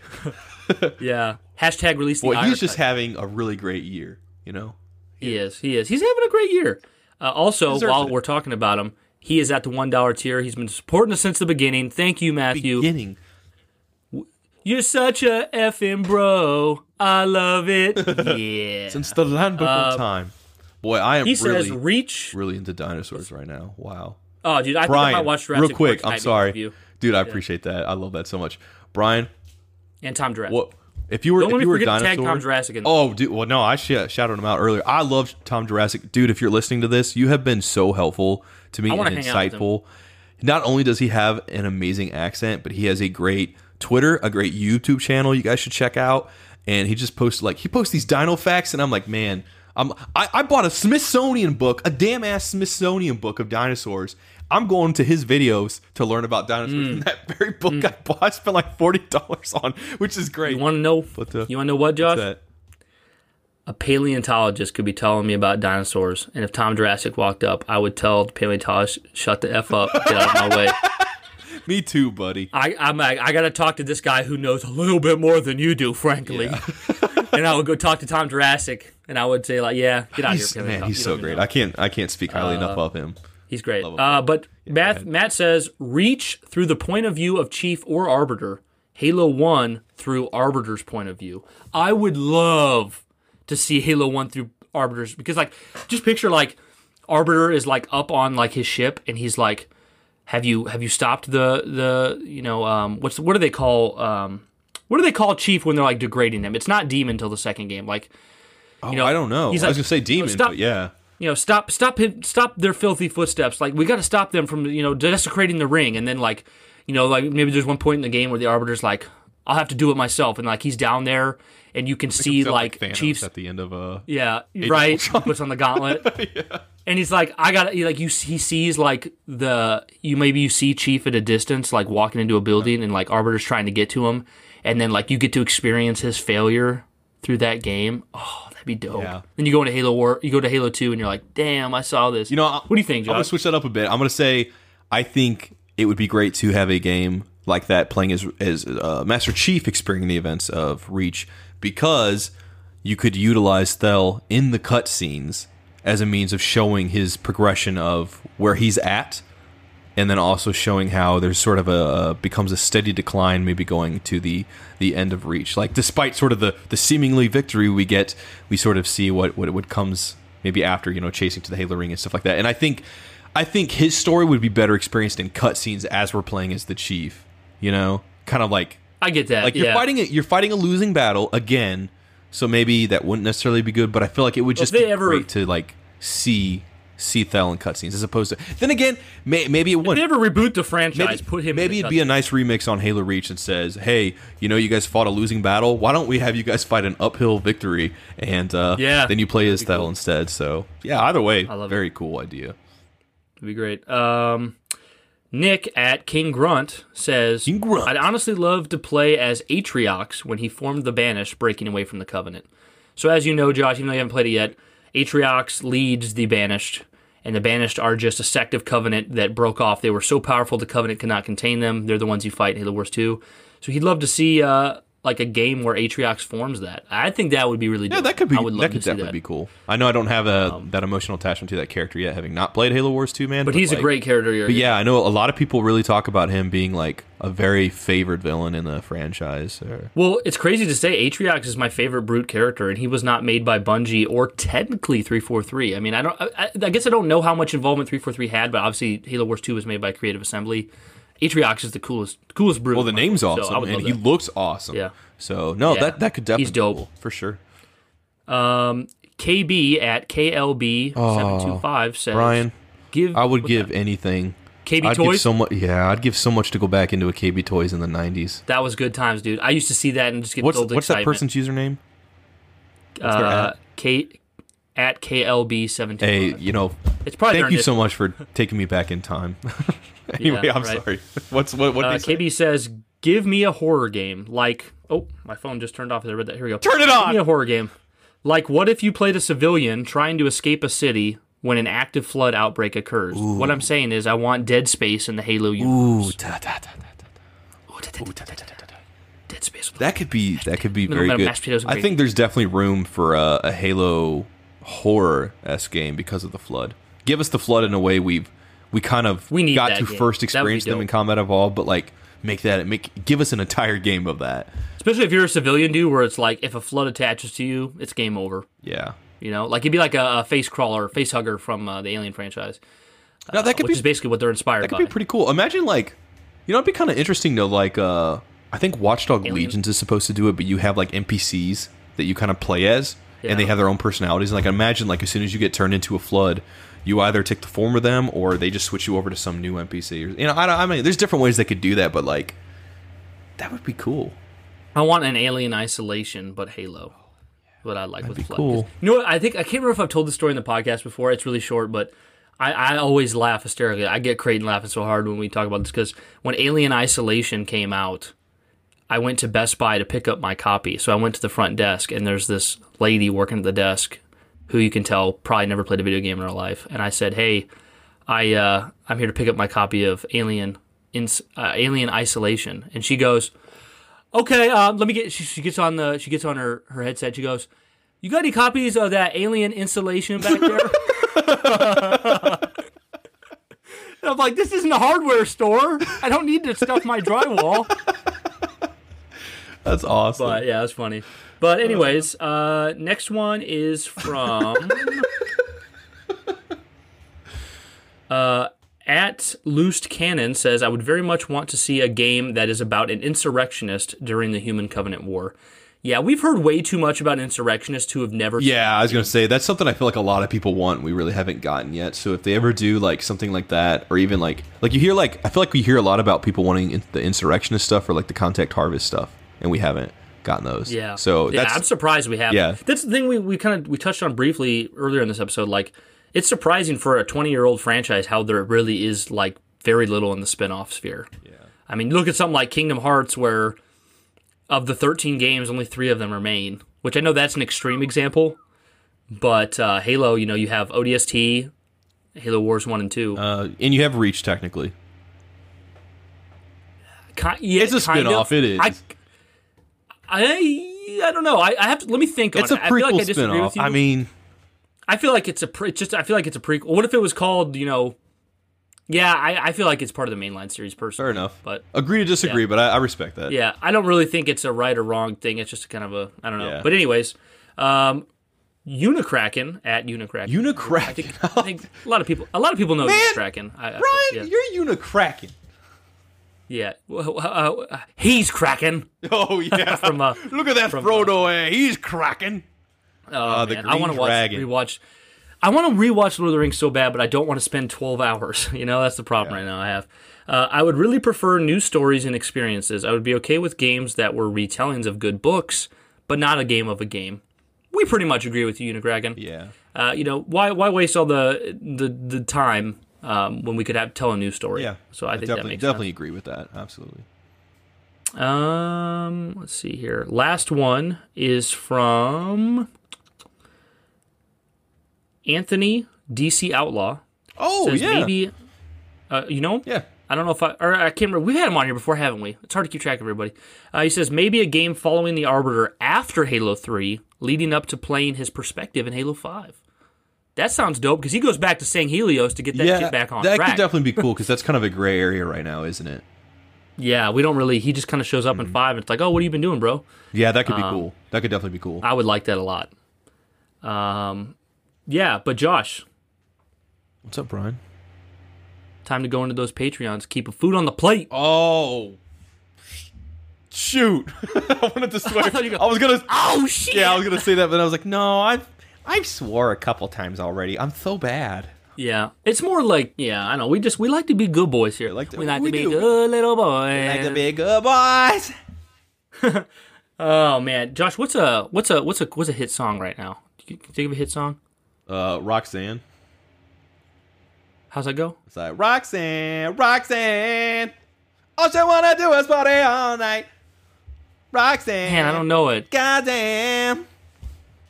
What's one of those songs? Okay, so Josh and I used to work at a grocery store, and they play the same songs every night. What's a song that would play as we're leaving? God, that one that was like, walking in Memphis. Yeah. Walking in Memphis, I was pushing my shoes down to the heel. Wow, you sounded like a man disguising himself as an elderly woman. Nice. There were so many songs that would play there, and I can't even... Or what's that one? This just played. Me and my wife went to a wedding. Oh, don't you dare look back, just keep your eyes on me. I said, you're holding back. She said, shut up, dance with me. Yeah. Master Chief is my enemy. I said, he's the demon that the Covenant are scared of. Brian's freaking gyrating right now. Like, you can't see what he's doing with his shoulders, but he was making some magic happen. But anyways, guys, we always try to spice up the business for you so it's not so boring. Welcome to the business with Brian. At the Patreon. I need a little jingle. Patrons. We need to have a jingle for that down the line. Like, we're like, okay, guys, and next up is the business. And then it goes into this. It looks like lasagna was dripping off your face when you said that. It goes into this jingle, and it's like, here comes the business. We already mentioned Matt. We got the Shipleys. The Shipleys. I love them. I love them so much. I was thinking for this time, dude, I was thinking we should, like, what if the Shipleys, they had their own show again, but it was like Game of Thrones level seriousness. Oh, for real? You know, like, yeah, like they're like a Jordan's Ned Stark, and no, it can't be, because I love Eddard Stark, but like he dies at the end of season 1. But he's so noble. Heartbreaking. Oh, well, Jordan's definitely so noble though. But like, okay, maybe he'd be more like on the Tyrion side, because Tyrion like actually lived, right? He didn't die, and he was pretty noble. I feel like he was a good character. Yeah. Kirsty could be. How about this? Actually, I got it better. Okay. Kirsty is Ygritte, and Jordan is Jon Snow. Yeah, except they don't die. Except Ygritte doesn't die. Except there's no death. Yeah. It's pre-season. It's like season. When they die, season 3. It's like season 2 level. Yeah, you know. Yeah, like they're out there, like they're all flirting and stuff, and they're in love, shooting bows and arrows, and they're both all like really good in combat, and like they also got married in real life, which is a great story. Shooting bows and arrows of love. Bows and yeah. Now I just picture Jordan in like a Cupid like diaper with floating the thing. He's like, Kirsty, I'm gonna catch you. You're gonna be my love. Oh man. We also got show. Duststorm from Podtacular at the $1 tier. Yep. Thank you so much, man. Thank you so much. Really appreciate that. We got a new Patreon at the 5. Ooh. Genesis. You know what? Randomly, Genesis made me think of when Hilary Duff decided that she wanted to do music. She had a song called Metamorphosis. Oh, dude, it's so funny. My friend Jeff, every time we'd be at work and I'd say something, like it'd be like a hot take, and he'd go, "Hey now." I'd literally, like, as soon as he goes, "Hey now," I'm like, "Hey now, this is what dreams are made of." And I would get so. I was thinking. He was like. I was thinking of that other song that I sang on the last podcast. Hey now, don't your dream is over. You know what's funny, guys? I wonder if there's anybody who's like, "Oh, this is the part where they start singing." I was gonna say every time we do this, it's in sync when we record it, but then we hear it back, and it's like the audio is just like, "No, I can't keep that together." It's like you guys are a mess. You're gonna hear one of us ahead of the other one. We got Marcus at the $1 tier. Marcus Aurelius. He's been at it for a while. Thank you so much, Marcus. Really appreciate it. We got the best moderator in the world based off of one experience, Jondon.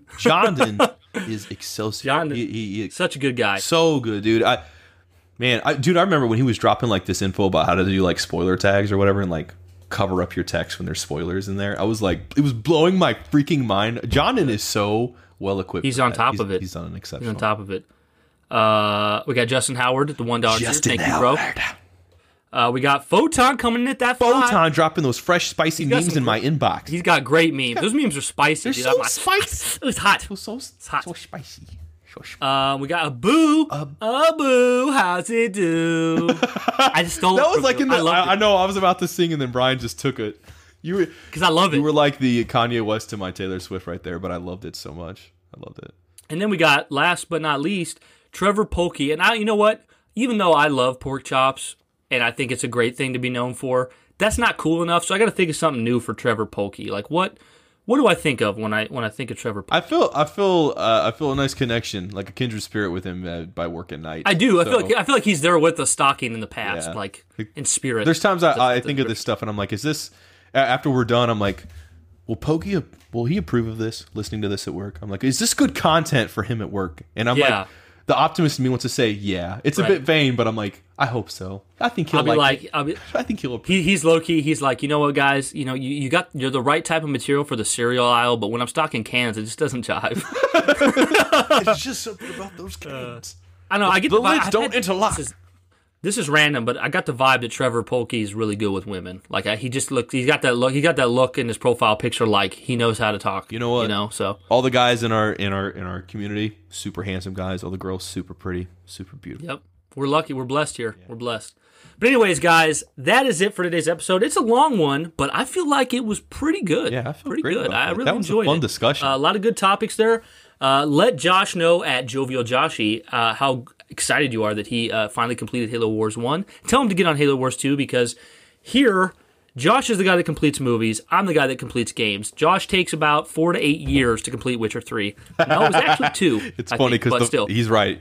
About 4 years. 4 years. 100% though, guys. Love that game. Please play it. Go ahead, Brian. I'm so sorry. It's great. If you want to hit me up, I'm at Brian's Bane. We have a website, sacrediconhalo.com. If you want to write into our email, it is sacrediconhalo@gmail.com.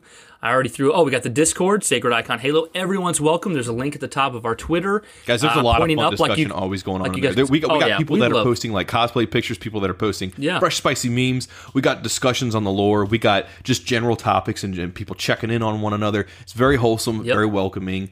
They're all welcome to be there. Absolutely. And we talk about anything. I mean, and Josh and I talk too. It's not like you just go there and talk amongst yourselves like we're in there. So yeah, guys, I think that pretty much sums up all the. We got the Patreon already, all that stuff out there.